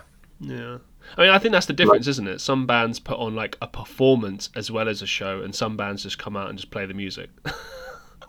it's like with say a band like Ghost, Yeah. they've got that whole stage show. I know they get a lot of hate from the metal community I for don't not get being it. so-called metal. I don't get the hate. They're so good. I just don't understand the Mm. hate. Like It's one of the elitist things, though, and that's yeah, but it's just nuts. I mean, it's like, good music at the end of the day. listen, I understand. Okay, like back in the day, you remember, like I think it was like 2004, 2005. They did a stupid thing. This was the bookers' problem. So whoever booked this download festival, Monsters of Rock, whoever it was, you're a fucking idiot. They booked like Slayer before My Chemical Romance, and famously, My Chemical Romance got bottled the shit out of. And Yeah. they didn't deserve it, you know, it was really horrible and mean. But this is what happens when, you know, you mix certain crowds and stuff. Like, at the time, people just didn't want to see that band. And it's happened in more recent years. There was a band called, what was the Black Veil Brides, I think they were called. Oh yeah. Similar thing. They were a metal band. They're actually very good live, actually. Yeah. But yeah, similar thing, and they got pelted with stuff, and it's never nice to see. It's really disrespectful, but it does come to how you book things and how you structure a card. Like, you can't mix certain bands because the fans are different. Like, you know, they'll just destroy you. You know. It's like, especially Slayer and My Chemical Romance, that's like opposite ends of the spectrum of sort of rock and metal music. It really is, yeah. I mean, like I've played gigs myself where they just didn't book it properly. Like I always famously tell this story of like I was playing a pub show, and it was the only time I'd ever played a pub. I made an exception because it was like an all-day thing. Yeah. Sort of like a festival, but it wasn't. But you know, it was an opportunity to play, and we were a metal band, and quite a heavy metal band as well, like screaming and all this stuff. And Okay. the band artist before us was a guy playing like a jazz fusion for like 30 minutes at a time, right? So it really wasn't the right kind of vibe, and you had a lot of people in there. Like, there were some people our age, but mostly it was like adults, you know, and we were like teens. So not really the kind of, they weren't expecting this. We came on and I saw the look of horror in their faces when I was just screaming really? out and just scaring everyone, and I loved it. But they were just terrified. And then we came off, and then the band that came on were like a pop band. So, Oh, what? yeah, it was just bizarre. I was like, who booked this shit? But, you know, that's what happens, man. You do get that like a lot with the metal, no, not the metal industry, the music industry. Like you do get strange bands just appearing randomly on bills. I mean, it kind of works sometimes, but it depends on the music. You know, like I remember one year they booked Lethal Bizzle, this grime artist, on a metal festival. I think it was possibly Download or Sonosphere, something like that. And everyone was like, "What the fuck? Why would they do this?" And he just came out and was really professional and just fucking killed it. And it was awesome, and everyone loved it. And I think it's because he didn't like pretend to be anything. He just came out and he just played a good show, and everyone dug it. And the thing is, like, a lot of metal fans and rock fans are fans of hip hop as well. Like, there's a lot of crossover. Yeah. There's obviously been collaborations, you know, famously like Run DMC and Aerosmith, or I think again Run DMC and Anthrax. So it's not like there's Jay-Z in that Linkin Park album as well. Of course, yeah. That was excellent. But the thing with Linkin Park though was that they were always kind of experimenting with hip hop anyway, Yeah. so it wasn't like too much of a stretch. Whereas like hearing Run DMC and Anthrax, I mean Anthrax was like a full on thrash metal band, and Run DMC is like this 80s kind of. Oh no, it wasn't. What am I talking about? Rum DMC. It was Public Enemy. My bad. Sorry. Yeah. Public Enemy and Anthrax. Yeah. But it kind of works. It has the same kind of intensity, I suppose, and that's why many metal fans tend to like hip hop especially when it's more heavy, intense stuff. But it's risky. I mean, it can go either way, really, can't it? You know, I think with that Lethal Bizzle one, his tunes at the time were quite experimental, quite hard, so it kind of worked. I don't know. It's luck of the draw. While we're on that topic, I know a band which is just starting out now. They're called Fear No Empire. Okay. So it's do you know Death by Stereo? I don't think I've heard of them. So Death by Stereo, like, I don't know how to describe them. Them and a couple of members from Zebrahead. Oh wow, yeah. They're like a rock band. It's like the guy who raps in Zebrahead, and then the guitarist from both bands, and the bassist from Zebrahead, and the drummer from Death by Stereo have made a new band called Fear No Empire. Cool. And they're just about to release a new single. So like their first single is coming out in a couple of days, I think. Oh, mad. Okay. And like they're going to be a band to watch, 100%. I think it's got that same sort of vibes as like Rage Against the Machine. Oh, really? Like, oh, wow. Yeah, it's going to be incredible. Supergroups are so hit and miss, really, aren't they? Sometimes they work really well, like them Crooked Vultures, for instance, was excellent. But then other times it's like, I don't know. Okay, like what was that one? Is it Prophets of something? Prophets of Rage? Prophets of Rage. Yeah, it's basically just Rage Against the Machine, but with a different singer, which is fine. I love that. But it's like, I guess with supergroups, you want to kind of hear something different. That's why like Audio Slave worked so well, because it was essentially just a new band, like completely something different. And it felt like big and like, you know, and like I don't know, I like it more when they really go for it and they make a proper band out of it. Like they don't just do it as a publicity stunt. Like I think the best example I can think of is what are they called? They played with Avenged Sevenfold one time. Can't remember the name of the band, but it has the singer from Mudvayne in it. And the drummer from Pantera. That's gonna drive me crazy now. Say again? I can picture them, but the name. You know the band I'm on about. Well, anyway, that band, fuck's sake, they're like 3-4 albums deep. I mean, I don't think they play anymore because obviously the drummer passed away, unfortunately, Vinnie Paul. But they were like 4 or 5 albums in, and they were doing really well. And they were just coming together, and it worked. It was, you know, proper go of it, and I think that's always important with supergroups. So yeah, it's interesting. I think everyone should go check out that band. Sounds promising.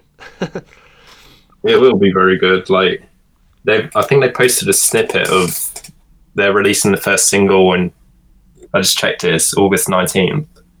While we're talking about like super groupy type things, have you heard the track by Machine Gun Kelly and Blink 182, or the drummer Travis Barker? Yeah. What did you think of that? I didn't think it was too bad. Like I think Machine Gun Kelly gets a lot of hate for what he does. I was blown away. To me, it was just like listening to pop punk from the early 2000s. I was just it was like, take me back, man. This is fucking awesome. It's fair play. He just went for it. It's a bit like when you hear Post Malone singing rock songs, like when he did the Nirvana live stream. It was just tight. That's sick. He have a rock background though, didn't he, Post Malone? Yeah, he's got a funny story because he was a metalcore guitarist, if I'm not mistaken, and he famously auditioned for a band and was rejected. Like they were like, "Nah, you're not good enough." And then now he's like one of the biggest rappers in the world. So go figure. Um, Such a random story, isn't it? it happens to so many people. Do you know? I was randomly check this out. This is different. This is about acting, but I was looking up, Robert Pattinson, the actor, Yeah, guy from and Twilight. yeah. So before he did Twilight, he was in a movie with. It was either a non-speaking role or very few lines, but he basically went to the premiere, and his agent or whoever didn't tell him that his stuff had been cut from the movie. So Oh, really? so he went to the premiere and he wasn't in it. And I was like, Oh, oh my God, how fuck. embarrassing. I felt so bad for him. And then apparently like his agent felt so bad that they pushed really hard and got him that role in Harry Potter when he was Cedric Diggory. So I guess it worked out in the end. But imagine that, man. I think that's how it's supposed to be, man. You're supposed to go through shit in life, and then when you become successful, you can just laugh at all the shit that went wrong. It's all about the process along the way. Absolutely. Well, it gives you interesting stuff to say, doesn't it?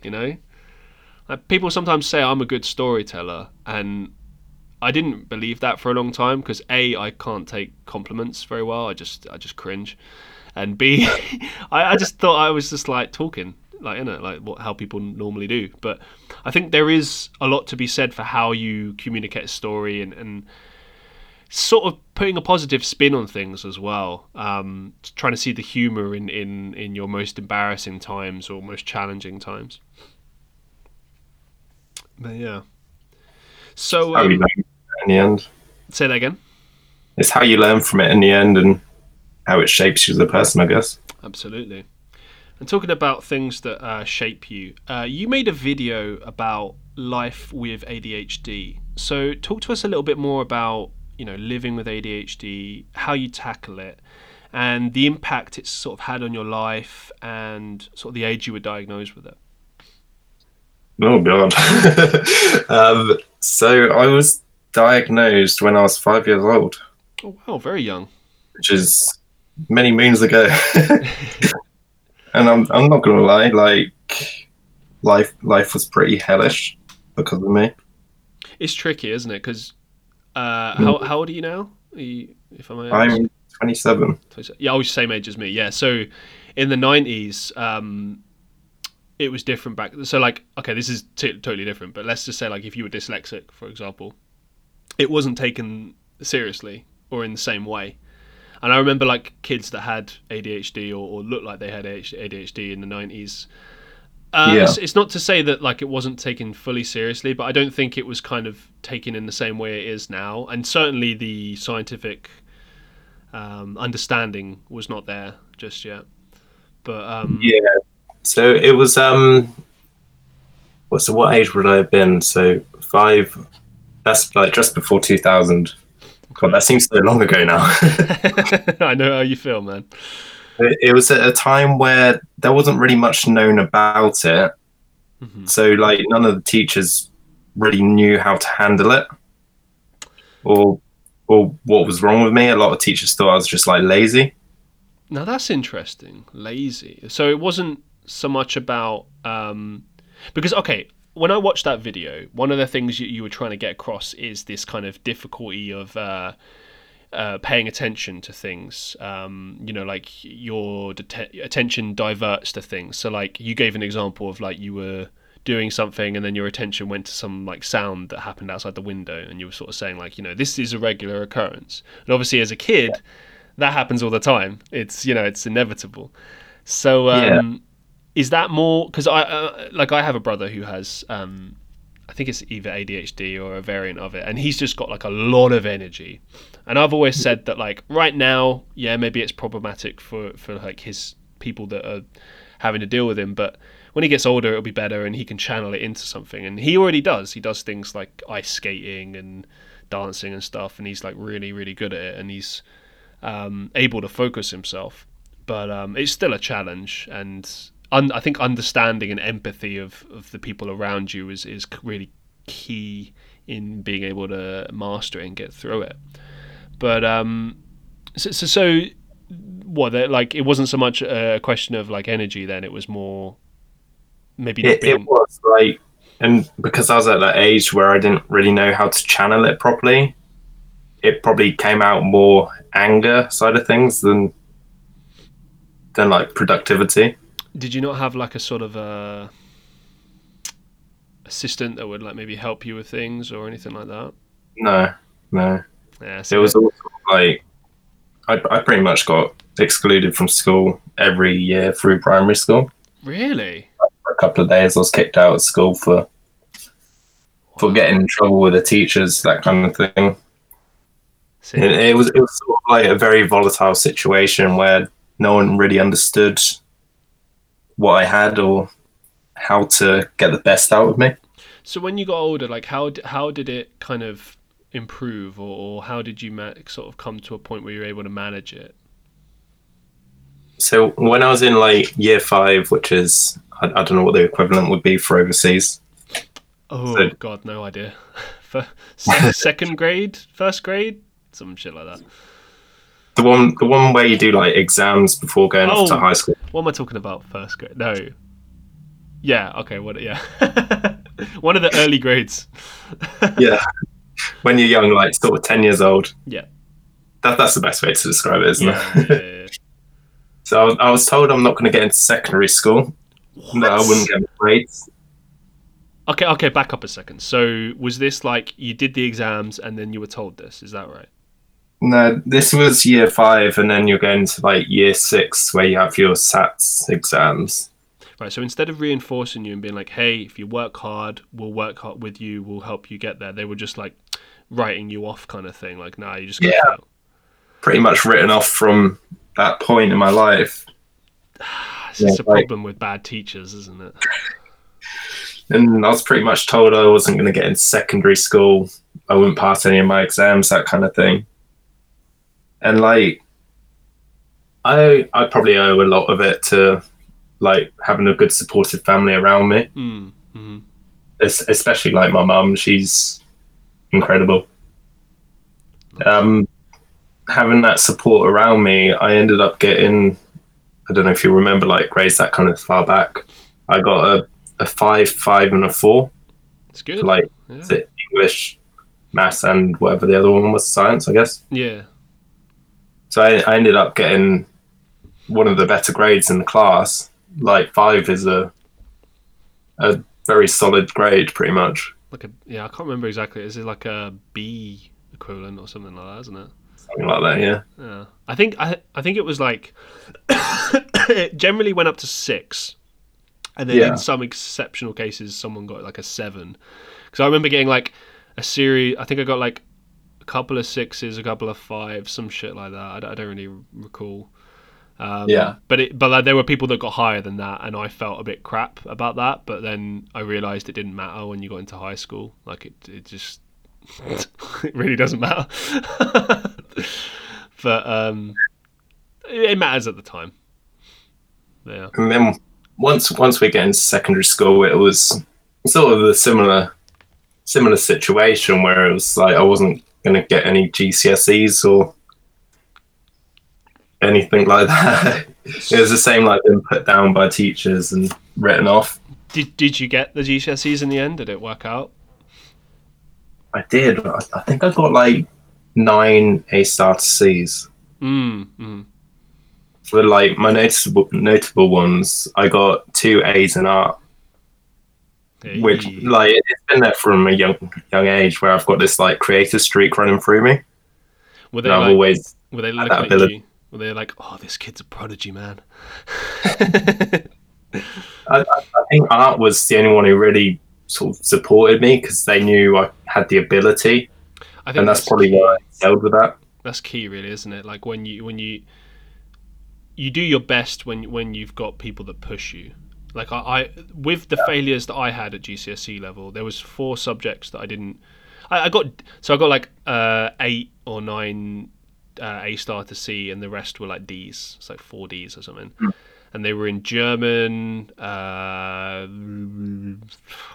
biology, maths, and then some other shit I don't remember. But basically, the point being that the teachers in all of those, except for my biology teacher, that was just a freak. Like, I always did really well in biology. I don't know what happened there, but she was a good teacher. But the rest of them, like my maths teachers, were fucking useless. I remember my maths teacher just sitting there going on and on about her like failed relationship or some shit. It's weird. Really? Yeah, and like it was the sort of thing where they would get angry if you asked questions, and given that I didn't understand maths, I would ask questions all the time, and then I stopped asking questions once I realised that the teachers would get angry. So I just kept failing that. And then German, I famously said to the teacher, like, I one time I said to this teacher, like, basically he'd split the class up into people on the left hand side that were going to get A stars and stuff, people in the middle that were like B, C's, and then everyone to the right that's probably going to fail. And we kind of all clocked that we were like the failure lot, because we looked at each other and we were all like, well, what predicted grades are we all on? And everyone understood, and they're like, oh great, so they're just signaling us out. And we really, like, it was really fucked up, man. And like we said to the teacher, look, like we got a chance of potentially, you know, getting the C. Aren't you going to work with us? Why are you spending all the time on the A star students when they're like surefire to get it? Whereas with us, like it's not surefire, but like if you push us, we'll be able to get there.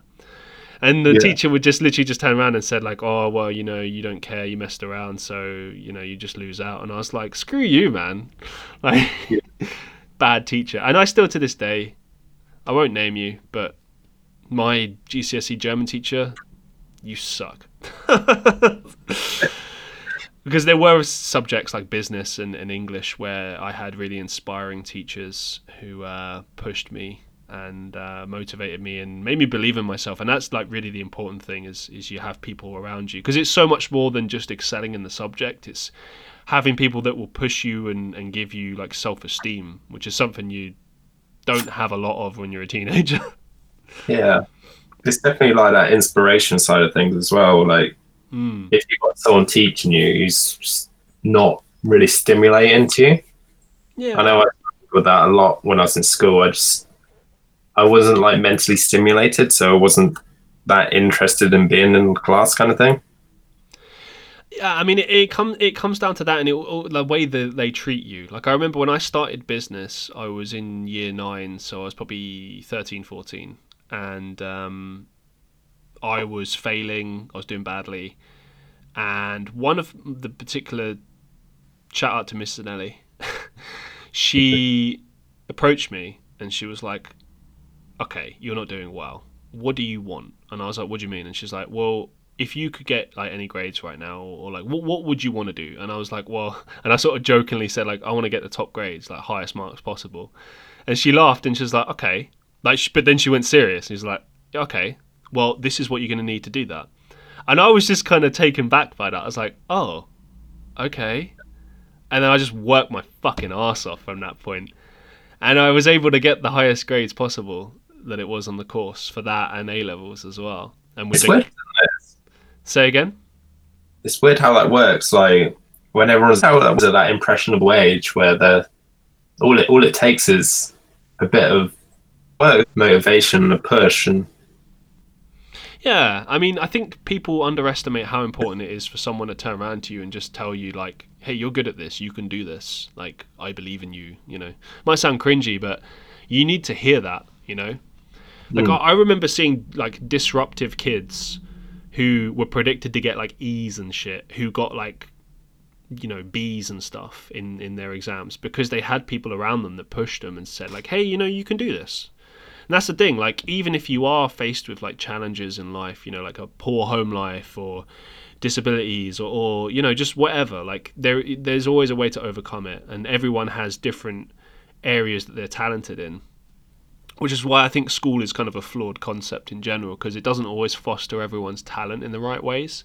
It kind of punishes people. Like I think that you should have a basic understanding in areas like English and maths, but if it's understood that like from a young age, you know, you're going to be an arts person, then push them really in that sense and just help them just get what they need in the other areas, you know? Yeah, definitely agree with that. It's a weird place, school. It really is. It is when you think about it as well. Just in retrospect, you spend years and years with all these people growing up, and then you never fucking talk to them again. I don't remember half the people I went to school with, to be honest. Yeah, like I have them on Facebook. Some of them I talk to once in a blue moon, but ultimately I never talk to them. And it's just like, this is mad. We literally spent every single day of our lives for like 5 or 6 years together. What the fuck? I suppose everyone goes like down different paths and that, though, don't they? Yeah, no, that's the beauty of life, isn't it? Or Yeah, it's funny like how many of the people I knew from school like just stayed in their hometown, never did anything, never went anywhere, never achieved anything, and then other people that like explored, tried different things, took risks. You know what I mean? Like, and their attitudes as well. Like, it's one thing if you're happy, if you're genuinely happy, then none of that shit matters. But a lot of them are like complaining.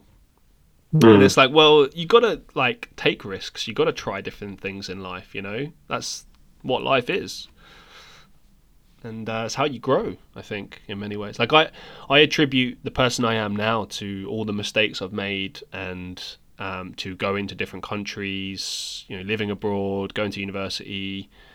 I've got this mindset now where I'm just up for trying anything and just fucking just giving it my all, because why not? You know what I mean? Like, there's no point being afraid and worrying about like, oh, it might not work out, because like, what if it will work out? and life's too short to doubt yourself and get stuck on nothingness, if you know what I mean. Like, if you're worrying about the things that could happen, then you'll be there in 20, 30 years' time wondering why you didn't do those things. Exactly. All right, changing it up. Let's talk about your music. Now, you've recently started dabbling with music production. You've released a couple of videos on your channel of just kind of like instrumental style things that you've been doing. And as you've kind of said yourself, it's very much like a new thing that you're just trying out, and you know, you're trying to learn from. So what are your goals with this, and what are the challenges that you've encountered so far with it as well? I don't know. I just sort of, I'd always been like thinking about it. Obviously, I listen to music pretty much all the time, every day. And I've always been inspired in whatever creative aspect by music. So I thought I'd like, you know, get like a little MIDI keyboard and just have a little dabble and see if I could create anything. And yeah, what kind of challenges or difficulties have you faced in the sort of learning process? I mean, like, obviously going into a new program, you have to work your way around it and figure out where everything is. Yeah, it does take a bit of time, doesn't it? Yeah, it's just one of those things I thought I'd have a little play with. Not like aiming to sort of go anywhere with it. Like not like go anywhere with it. I forgot my words. You're trying to kind of like have a go with it, understand it, see where it could go, see what possibilities are there, and just see where you can take it, kind of thing. Yeah, just sort of a little like side project to do as another like creative outlet.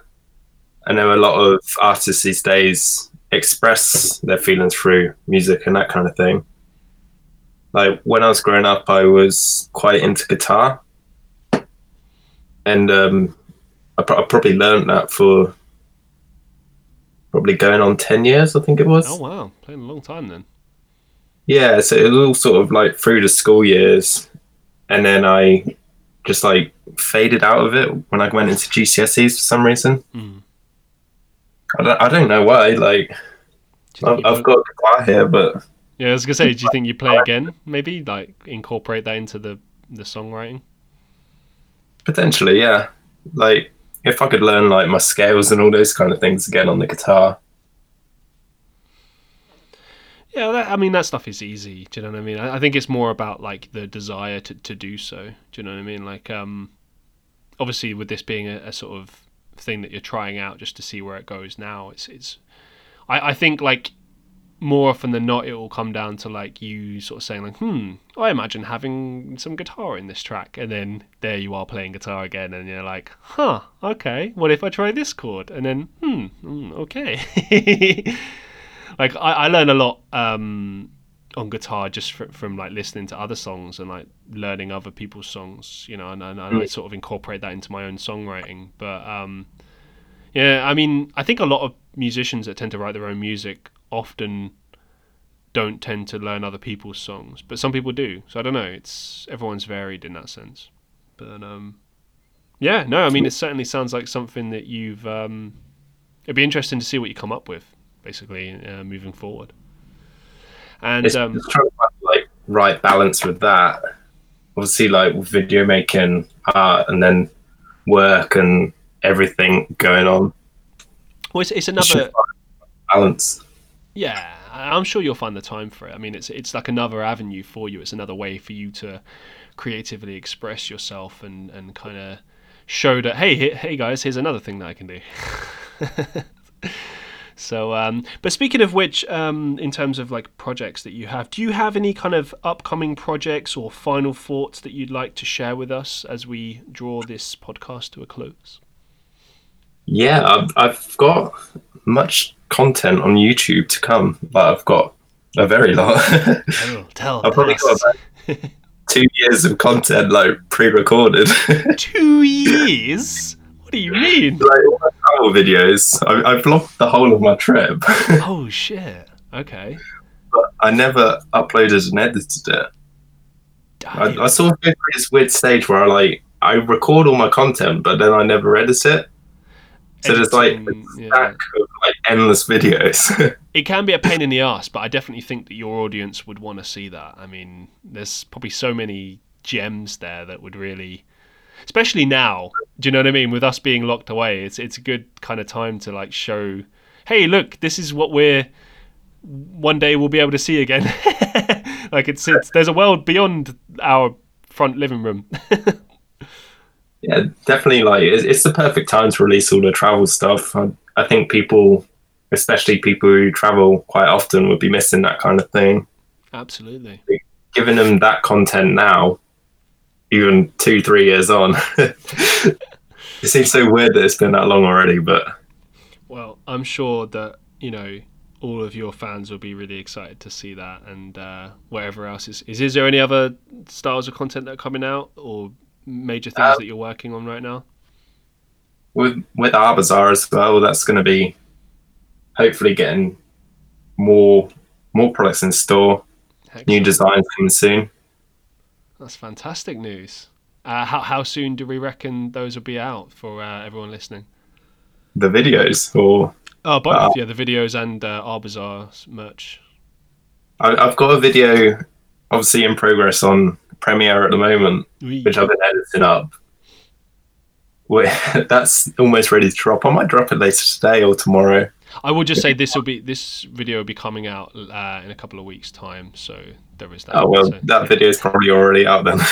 And it means that you'll already be watching it, guys, and you'll be like, oh wow, this was an amazing video. I'm glad that watched it. So this is like talking to the future, I guess. Yeah. Now it's in the past. Yeah. Fuck. Everyone can check out the channel if they want to and come join the community. Absolutely. Yeah, I want to say a big thank you for agreeing to be on the show. It's been a real pleasure learning about you and your life and everything that you do. And to everyone listening on Spotify, listening on Apple Podcasts, Google Podcasts, I think we're on now, Breaker, everywhere else, and YouTube, of course, as well. Please make sure to go and subscribe to Project Zeb. He has a lot of fantastic content, and he's uploading very regularly as well. And he's just a very interesting guy, a very creative guy. Lots of excellent stuff that he's putting out, and I think the sky's the limit with this guy. He's really moving forward in a positive way, and I think you'll be definitely at 1,000 subscribers very, very soon. I can see that. Absolutely. Yeah, that's my next main goal. Where it seems to have suddenly hit the point where it's moving. Yeah, it goes in stages, really, doesn't it? I find the same with mine. It's kind of slowed down at the moment, but it's slowly picking up and stuff. But again, like it's like we said earlier, I'm focusing more on the core audience now, and making the good content. And yeah, the Yeah. numbers will come; they'll come. But Yeah, I mean, that's what it's about, having fun with it and putting out stuff people want to see. absolutely, absolutely. Well, listen, thanks again. Thank you so much for being on the podcast, Yeah. and yeah, to everyone listening at home, thank you so much for listening to the Christian Reeve podcast. The support so far has been excellent. As I always say, I've really been enjoying doing all of these interviews. It's definitely my favorite part about it. And to anyone that wants to appear on the Christian Reeve podcast, please get in touch with me. I would love to have you on the show. I would love to get to know you, to give you a platform to showcase yourself, show yourself to the world, pump all your projects out. Or even if you just want to come and shoot the breeze and have fun and just have a chat, you're more than welcome. I would love to have you on the show. So yeah, thanks for listening. And until next time, I bid you adieu.